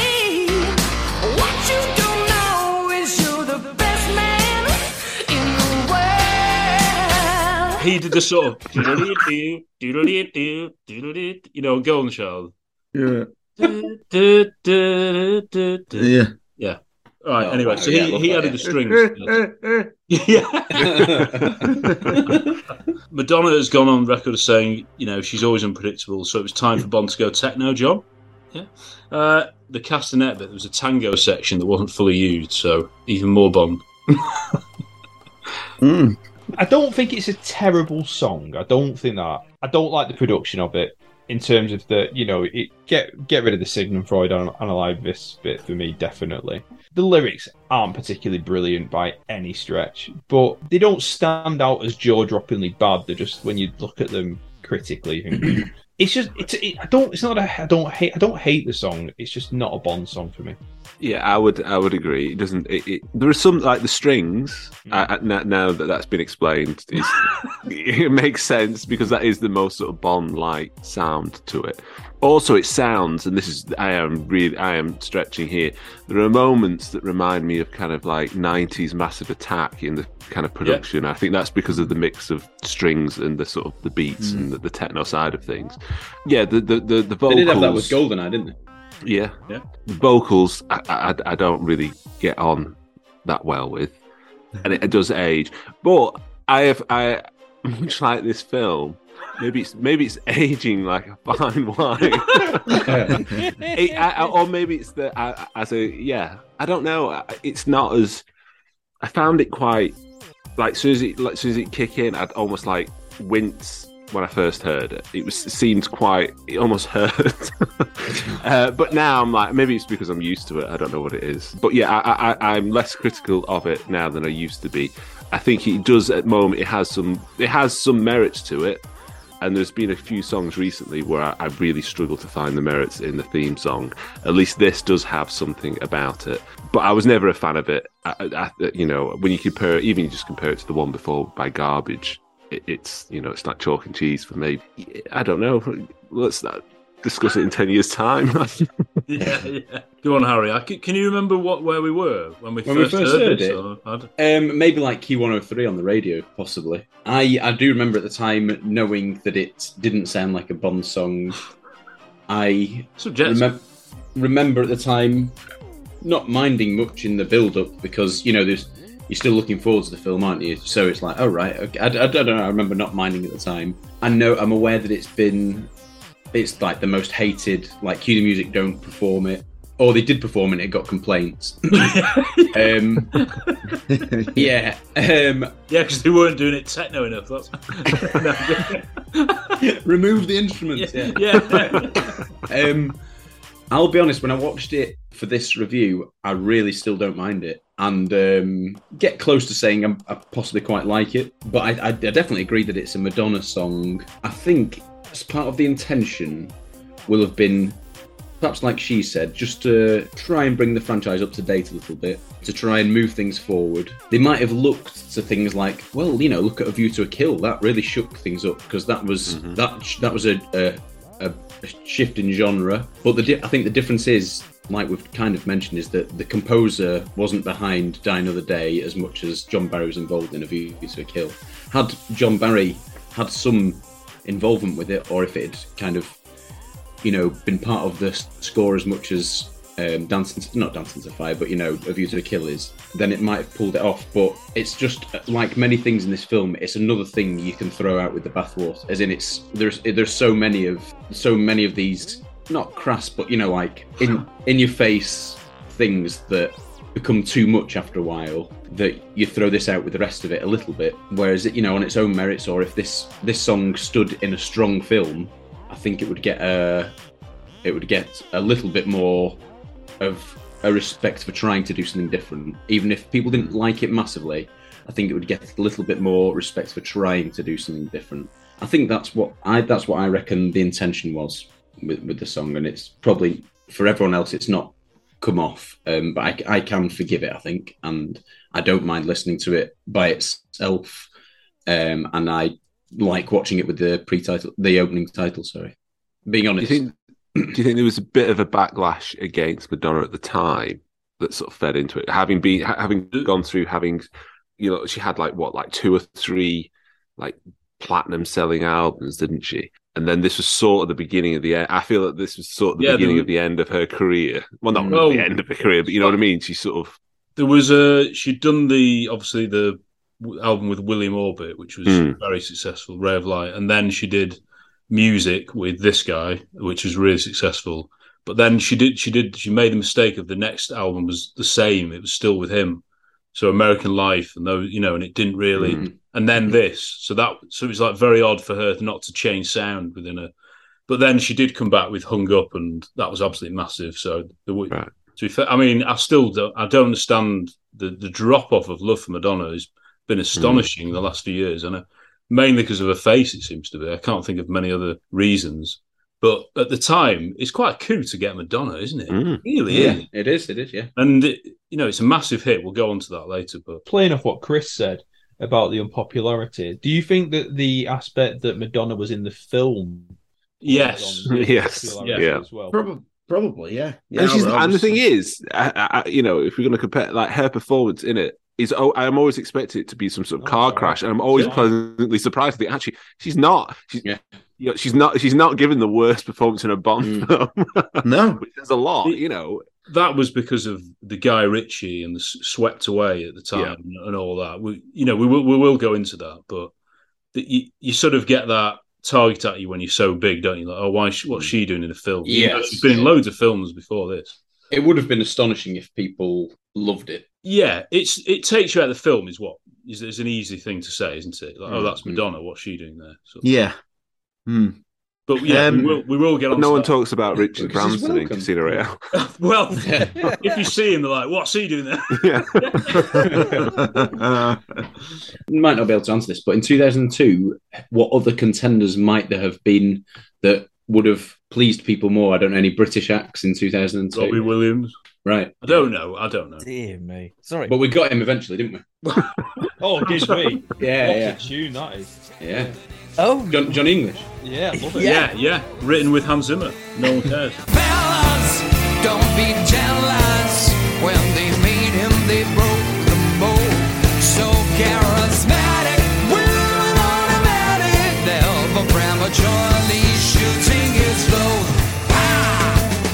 Queen of country, safe and sound, with villains 6 feet underground, and no one knows, cause no one's found any trace of a man for all seasons. Loves him and leaves him alone, so alone. I honestly think that's Williams' best ever song. Yeah. It's so good. I'm going in. I'm so sorry. Yeah. If you're not singing along, so fellas, it's so thumpingly brilliant, isn't it? It gets Bond, doesn't it? It does, yeah. Sweeping, aspirational. Yeah. Oh dear. Go on, Rob. Tell us about your thoughts. Can you remember when this song? Yeah, I do. I remember. Obviously, because I was so obsessed with Bond, I bought the single regardless. Yeah. And I remember when I first heard it, and I thought, like, this was at a time when I was all into rap, either rap or guitar music, hip hop and guitars, and R&B and stuff. And when this came through, I'd never been a fan of techno stuff. I'd never been a fan of it.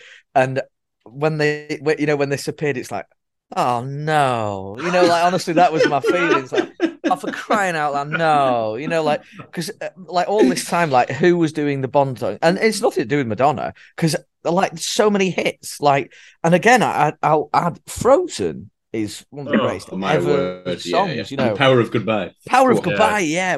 And I thought we were going to get something, like, what years were they actually before I say something silly? No, that was the last, 2 albums ago, so you could have had something like that. That's what I was thinking. Like, I was hoping it was going to be something like that. Yeah. So this, Sam, for me, it just felt like we were trying too hard. And I say this with the greatest respect to everyone who loves the song. I really do. It sounded like they were trying too hard to step away and do something that was 2000s. You know what I mean? Yeah. Trying too hard to drag James Bond into the year, 2002. It just, for me, it just didn't work at all. And I must be honest, like, I enjoy the song in comedy way now more than anything else. So I feel that this is me actually, being very negative about something here, and I don't like that. I don't ever like to. But not Craig, so it's not. There's no bias here. Exactly. But no, I think hate is real, mate. Bros hate, Bros hate is real. Hashtag Bros hate. No, I do. I think this genuinely is one of the, the film's biggest downfalls. One of the worst bits of the whole movie for me, which is such a shame because I like so much else of it. There are other bits that obviously we need to discuss. But that's interesting because I said before, that people throw it out with the rest of the film, kind of, and had it appeared in a stronger film, then people might think. I'm now wondering about the opposite. Had this film had a really popular, strong song, maybe the whole film might have been pulled up a little bit. or even a bit like, even though I think World Is Not Enough is a really good song and everything, but perhaps one that your average person wouldn't remember it or who did it. If it had something like that, I think Die Another Day wouldn't be hated as much as it is. I think you're right. I definitely think that. I think that's how intrinsically intertwined the theme song for Bond movies is with the whole picture and the whole experience. Like if you were thinking, because I don't remember I don't remember a single musical motif from Die Another Day apart from I don't remember anything else.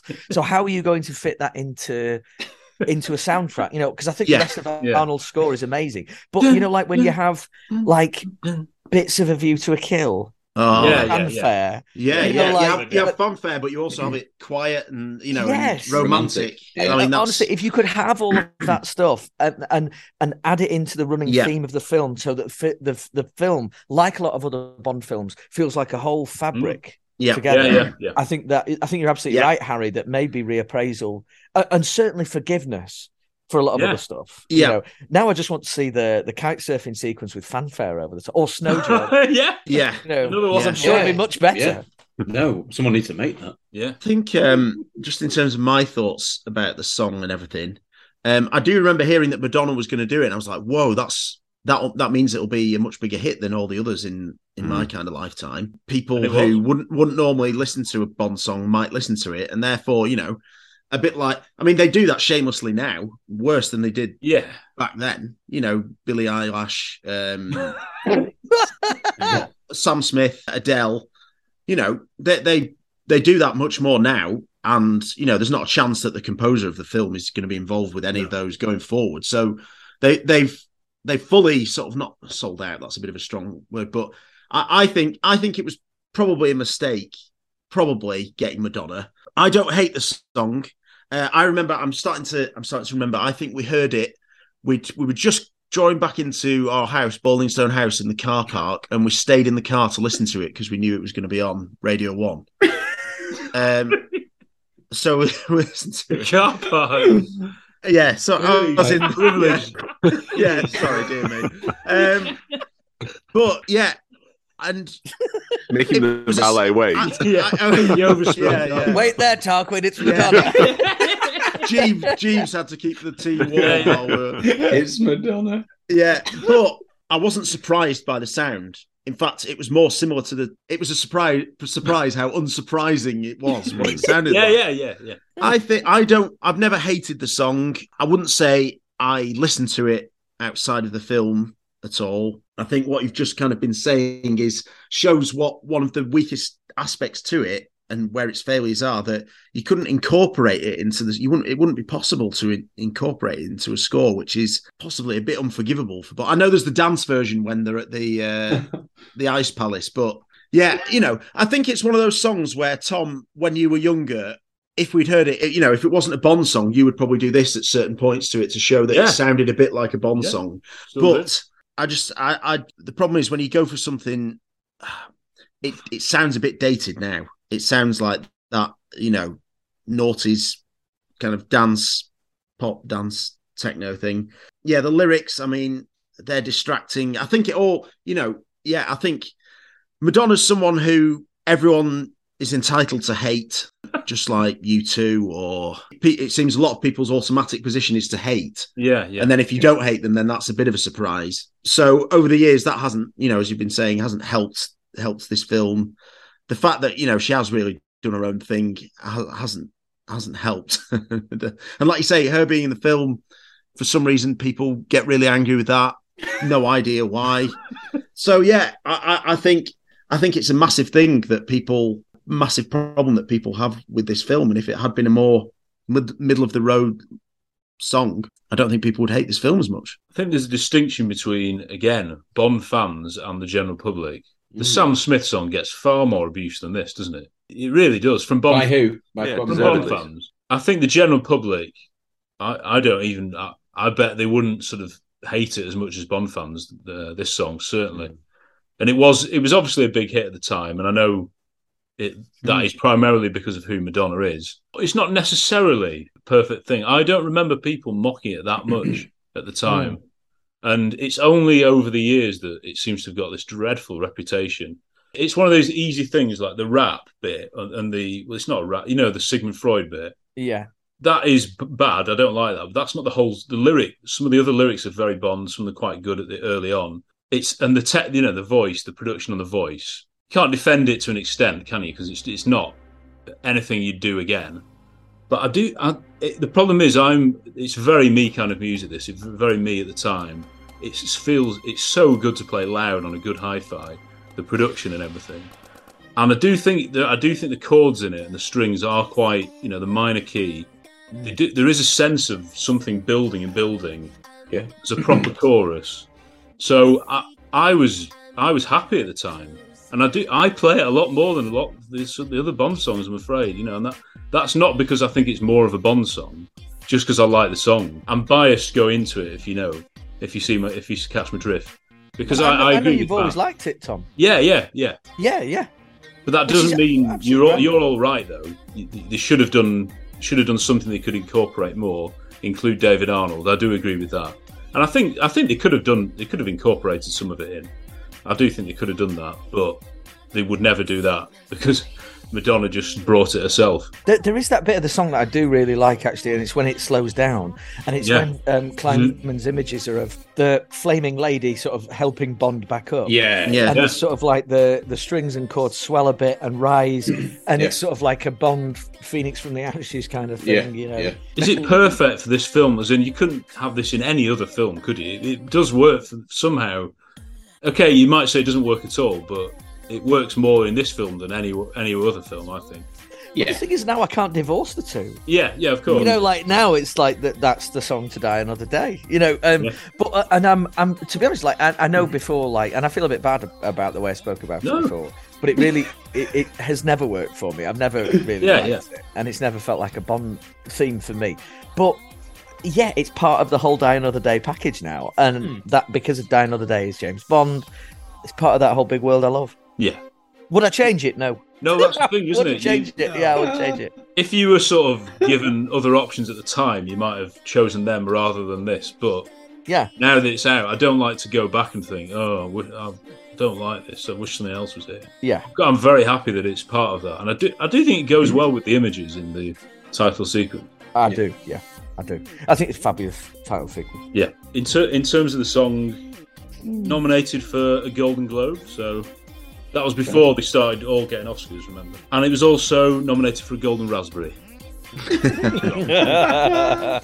And we'll get to it later, but Madonna won Worst Supporting Actress.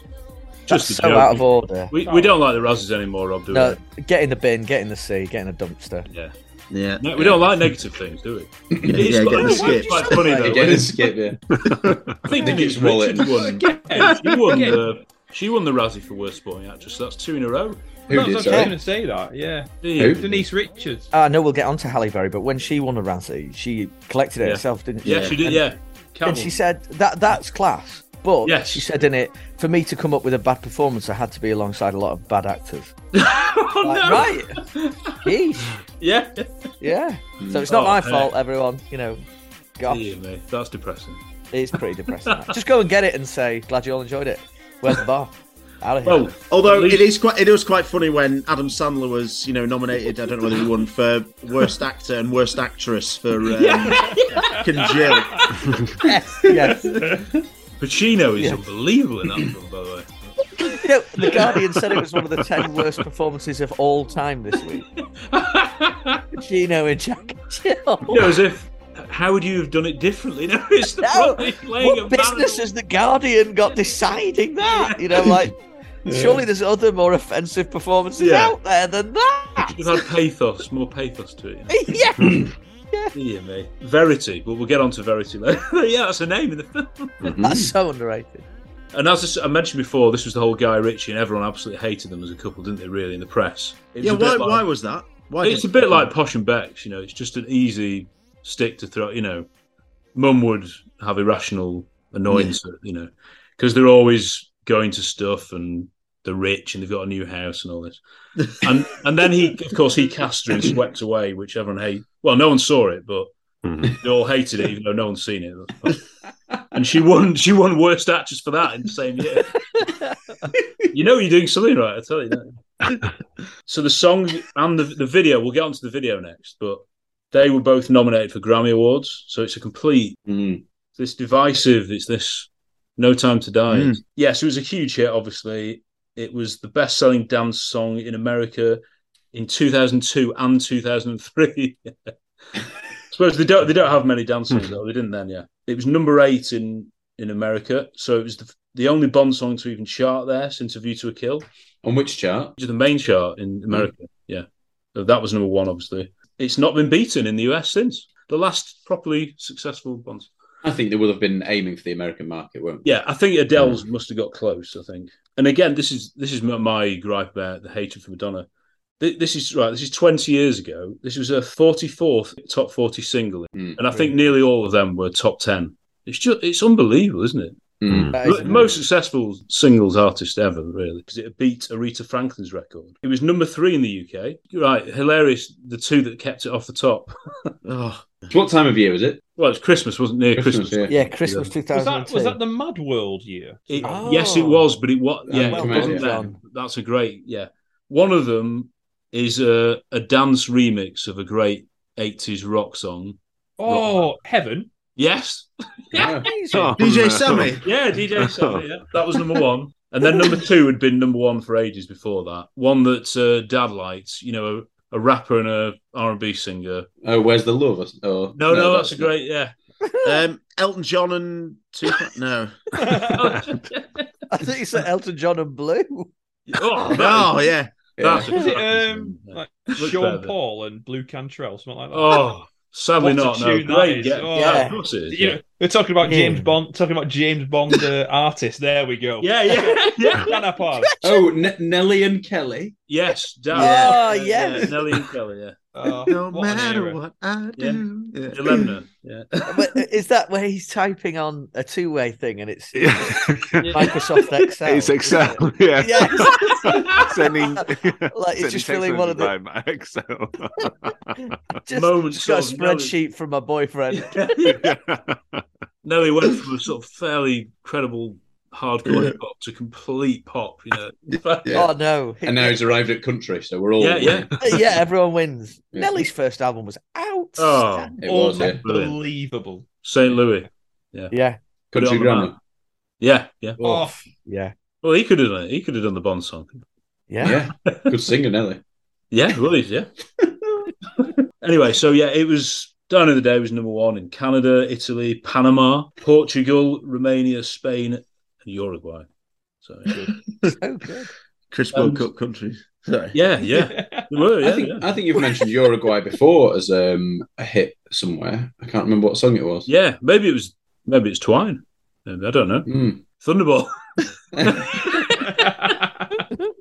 His days. Can anyone remember at the time ITV did a James Bond greatest hits? They did like a 2-hour countdown of the best Bond songs because there was loads of tie-in stuff. Remember for the 40th anniversary? I remember because I recorded it on. I had that little TV and video in one. You remember that, Rob? Very famous. Bedroom. I'm trying to recall it now. Yeah. So I recorded all these Bond video, things. didn't we?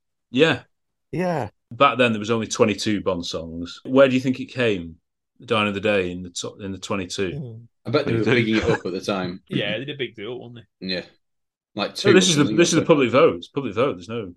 I'm trying to say it's rigged, isn't it? Yes, it was 22nd. No. 7th, top 5, 6th, 9th. That's quite. What earth came bottom? Presumably Rita Coolidge. Yeah, probably. I think so. Yeah. When Rita Coolidge heard "Die Another Day" come along, like, oh. If only I'd done mine like that. Should have got rid of John Barry, The dangers of having the composer on Yeah. Should never do it. Apparently, in this chart, it was overwhelmingly top for voters under 24. Even though she must have been about 40 at the time. So there you go. I bet those same voters now would say they hate it. Or yeah, of course they would. Yeah. Because they've grown up or something. The amount of times I've heard on Bond podcasts, especially, like, I used to love this as a kid, but then when I watched it as an adult, I realised how bad it was. Like, just crazy, isn't it? I can't. We'll see how that goes. We didn't like this when we were kids. No. Still don't. No. Yeah, this. we're rattling through this. Obviously, we're racing through this song. But can you remember the Queen was at the premiere? Yeah, there were rumours that Madonna was going to perform it in front of her, the Queen, but she didn't. Can you imagine that? The Queen's face, though. Clapping on. How would you perform this song? Yeah. I don't know. Has she you'd have to press play. You'd have to check math on the live videos of the tour.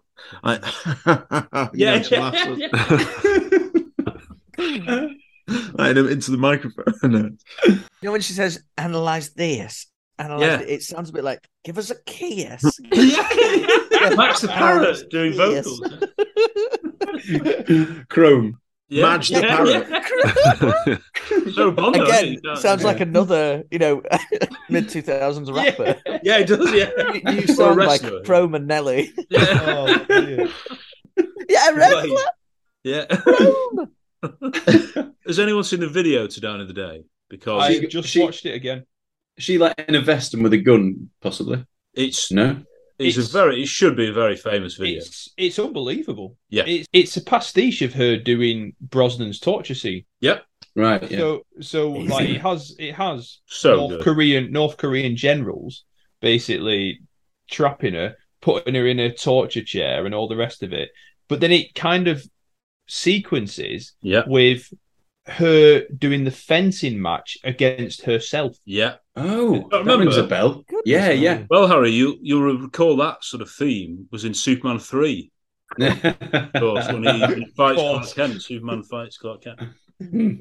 Yeah, but it's so good, this video. Oh, yes, I remember it now. Very good, isn't it? Yeah, it does. It's like the same cinematography for the torture scene, everything. It's so... Who directs the music video? I mean, do you know? Right, Harry.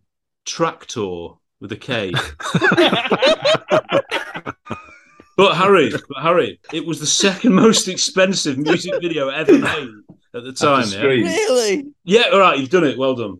Yeah. You answered what the top one was. Scream, yeah. Janet and Michael. Yeah. Which is a believable video, isn't it? But, yeah. Wow. Tractor did all of Chrome's videos as well, didn't he? Tractor gonna start getting obsessed with Tractor. You might have. Should have looked really. Yeah, might have done some more of it, I presume. Josh would love him. Yes, yeah. But then grow out of himself. Oh no. But then he loved the song Madonna's song.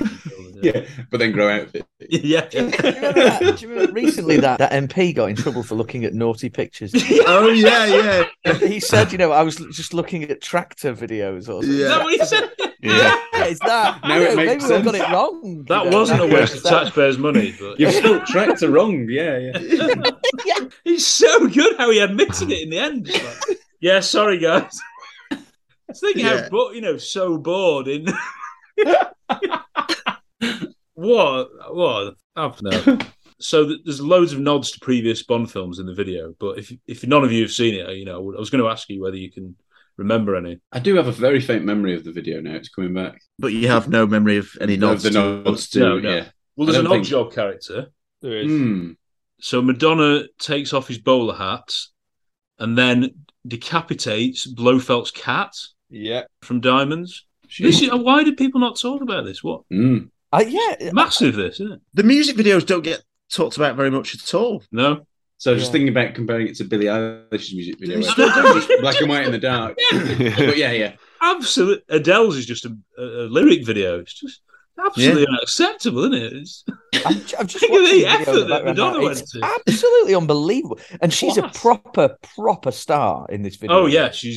This was in her proper fitness phase, wasn't it? Oh, she looks outstanding in this. Yeah. Oh, but again, people don't. Oh, there's a great big gold Sheena Easton tribute. Right, good, right. Sheena Easton, sorry. Shirley Bassey.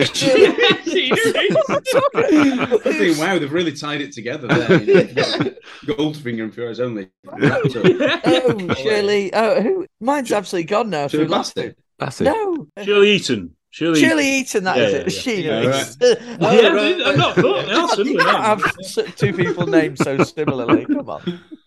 Rob, could you see in the background? This is really sad. It can't be intentional. They look like the Octopussy women, the all red jumpsuits. Right, I'm going to have a look. I'm just doing a quick scroll through. Yeah. There's a big red thing. No, it's just a big red table. There's a couple of nods to what feels like things that are coming, like Casino Royale. Well, it's a bit strange. Yeah, no, I can't. I've not seen any. Honestly, the action sequences in this are absolutely amazing. Unbelievable. Yeah. It looks like, I think there's a whole fight. There's our job. There's a whole fight in a like a glass. Yeah. Thing, That's which Moonraker, looks like a isn't direct Moonraker nod. There's a spacesuit, Rob, that should be in the back. Pretty basic. There's a chair that looks a bit like silver. Should be sitting in it. Well, the end. I'm just absolutely stunned how good this is. Actually, the end is Madonna. The good Madonna kills the bad Madonna. Yeah, she's one in white and one in black. Yeah, that's and right. how does she kill her? Because that's a nod to a film we've just mentioned. If I've not found it yet, but if it's an exploding bullet, that.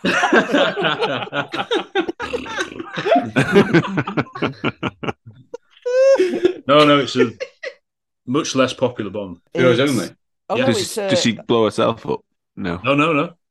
Stab in the back, knife in the back, crossbow. Oh right, right. Yeah. In the heart. Yeah.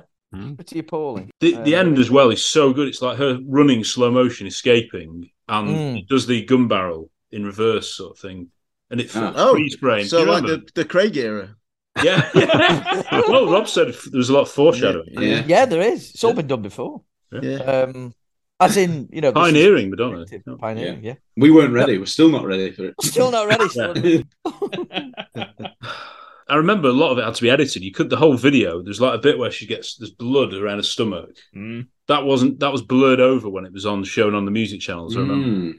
Yeah. And this is unbelievable as well. She was banned she was visiting Israel because that was her Kabbalah phase.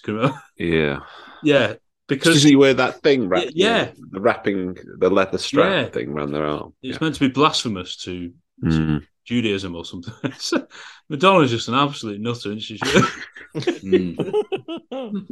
There's the golden gun in it. Oh, yeah. Sorry, it's fabulous. There's Ursula Andress's sea swimwear. Swimwear, thank you. Yeah. Seawear. Seashell. I know what C stands for. For some reason, I felt like I can't say bikini on it. Yeah, I didn't want to say it either. I know, it's too rude.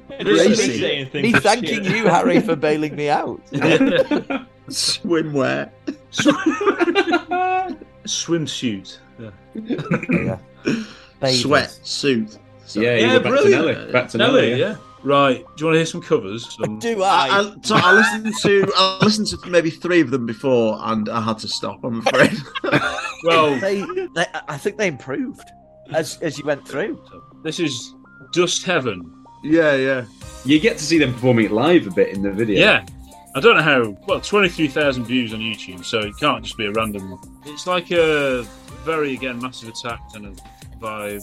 The start is very Madonna. It sounds identical, and then it goes proper rock. Yeah.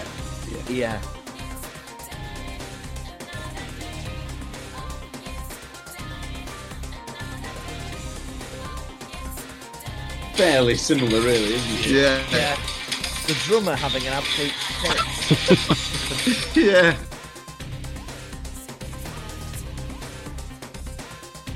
Sounds like the music to some sort of Luc Besson produced, action film. Yes. You know what I mean? Yeah. It's the kind of music you can imagine in a cinema foyer as well, kind of. Yeah. Or Yeah. non-film music that you'd hear in a cinema foyer. It gets you in the mood for the films, yeah. For the night out. French action films. Yeah. District 9. That's what I was thinking exactly. of. That, Chris. Yeah. Well, the next one is completely different. Yeah, the lounge version. Yeah. Well, we've got. Well, hang on. Is it Russell Watson? Here. Yeah. I can tell yeah. Surely this is pretty Rob.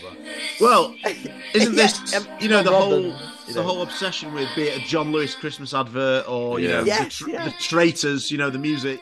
Yeah. Yeah, it's more Traitors. Right. This should be on Traitors, shouldn't it? Yeah.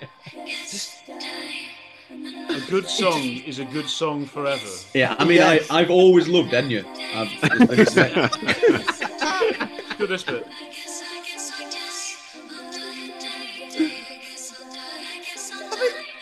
It's better than the original, I think. Yeah. I don't think so. What would they call that band that It did can't the, stand on its own. did the music to Robin Hood, you know, the TV series? Yeah, in the 80s? Clannad. Clannad, yeah. Clannad, yeah. That is Enya, isn't it? It was a different song, I think. People Yeah. The style, I mean. This is a Ukrainian one. This is Yeah, oh, Yeah. I think this What was a where hot mess. Yeah. had to. bizarre. Yeah. I'm not just saying it's Ukrainian. They are actually called the Ukrainians.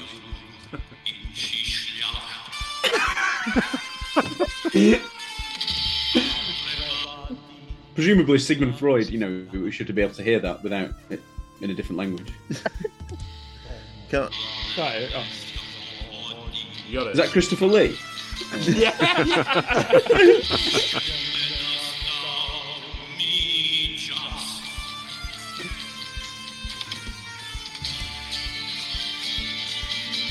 Oh. It's like Yeah. a Ukrainian Wicker Man kind of. Yeah. Folk horror. Yeah. Or just Eurovision entrance, isn't it? Yeah, all wearing animal masks. Yeah. Or something, yeah. Can you guys hear anything to do with Die Another Day in this? Just a Now you can. I think. Yeah. Yes. Bit like psychedelic 60s now. Yeah. All over the place. With a bit of Rammstein. Yeah. Bit different to the covers we've had before. So. Yeah. That really is. Yeah. But I noticed later in that one, they put a bit of the Bond theme. Do they? Oh, right. True innovators. Right near the end. You're the one that said you didn't give these much attention. No. Yeah, I said I had to stop. It was too much. Right.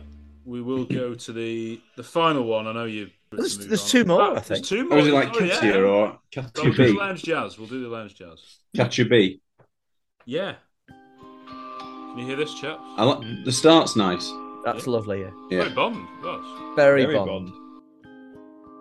Imagine James Bond walking through a children's nursery. Oh. You know. Told you, Matthew could adapt the song into Bond. Yeah. That's lovely. I'll be honest, I remember because I was in a bit of a hurry and wary of my surroundings when I was listening to these. This one, I was listening to, you know, and then I skipped forward, you know, slid my finger along to like 2 minutes later, and it sounded exactly the same. Oh yeah. There's no progression. Oh, it's bossa nova. Yeah. Oh, it's nice. Yeah.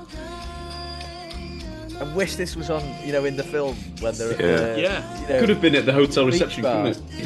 Yeah. Yeah. It's not very Bond this bit. Well, no, not really. Very 60s, actually. Yeah, it's like Austin Powers. Yeah. Yeah. What was he called? Mike Flowers Pop. Mike Flowers Pop version. Yeah. The, you know, there's not much to the chorus, is there, other than repeating the line, which is a real problem. Well, I mean, the song isn't very melodic. No. Is it? Doesn't really. See what I have to work with. Well, I think we've always said a lot about the Bond songs. It always shows how strong they are, that you can do them in all these different genres and all these different covers, and the melody stands out, and it does translate to different artists. I think that we've found the first one that. Yeah. Sorry, Tommy. The exception which proves the rule. Yeah, I think. This is the last one, but it sounds it's just the same song, isn't it? Yes, it is. Yeah. This is what I trashed.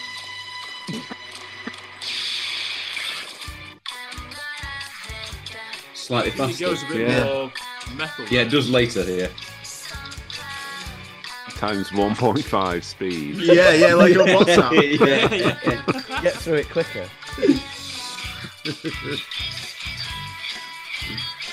I can hear the guitar coming in a bit there. And those strings are good, aren't they? Yeah. I hate that delay on it. That vocal delay really confuses me. Here we go. So good.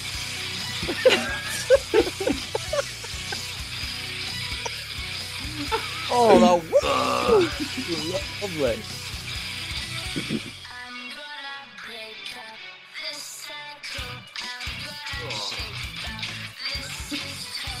It's a bit like what's that amazing Bon Jovi song where he's in a tunnel, you know? It's My Life. It's my life. Yeah. It's that same era, isn't it? Yeah. It is, yeah. Oh, those chords are gorgeous, aren't they? Heck, after this is those 5 songs are probably the best advert for liking the original I've ever. Am I reappraising the original now? I think we've done the song to death now, haven't we? Yeah. Yeah. We'll need some ibuprofen. You know, and then we'll do it all again on the songbook episode.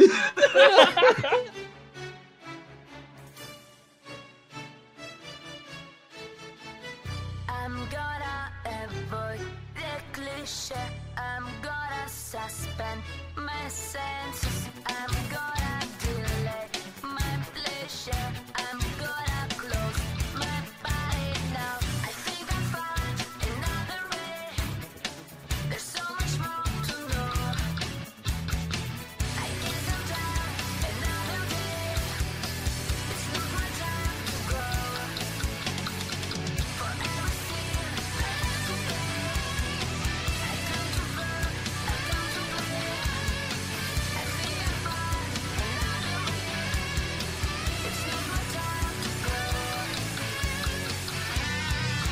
That's it for part 2 of our Die Another Day review, but stay tuned for part 3 where, goodness me, Bond freshens up, goes to Cuba, and it's that scene with Jinx, everybody. Mojito!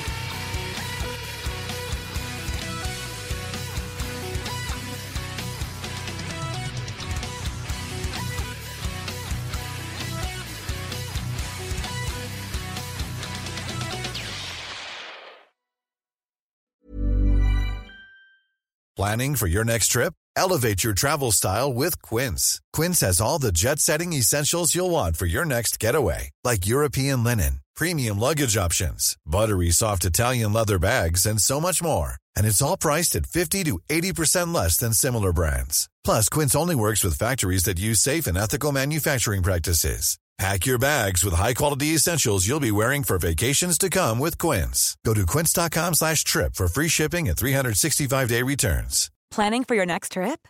Elevate your travel style with Quince. Quince has all the jet-setting essentials you'll want for your next getaway, like European linen, premium luggage options, buttery soft Italian leather bags, and so much more. And is all priced at 50 to 80% less than similar brands. Plus, Quince only works with factories that use safe and ethical manufacturing practices. Pack your bags with high-quality essentials you'll be wearing for vacations to come with Quince. Go to quince.com/pack for free shipping and 365-day returns. Imagine the softest sheets you've ever felt. Now imagine them getting even softer over time. That's what you'll feel with Boll & Branch's organic cotton sheets. In a recent customer survey, 96% replied that Boll & Branch sheets get softer with every wash. Start getting your best night's sleep in these sheets that get softer and softer for years to come. Try their sheets with a 30-night guarantee. Plus, get 15% off your first order at bollandbranch.com. Code BUTTERY. Exclusions apply. See site for details.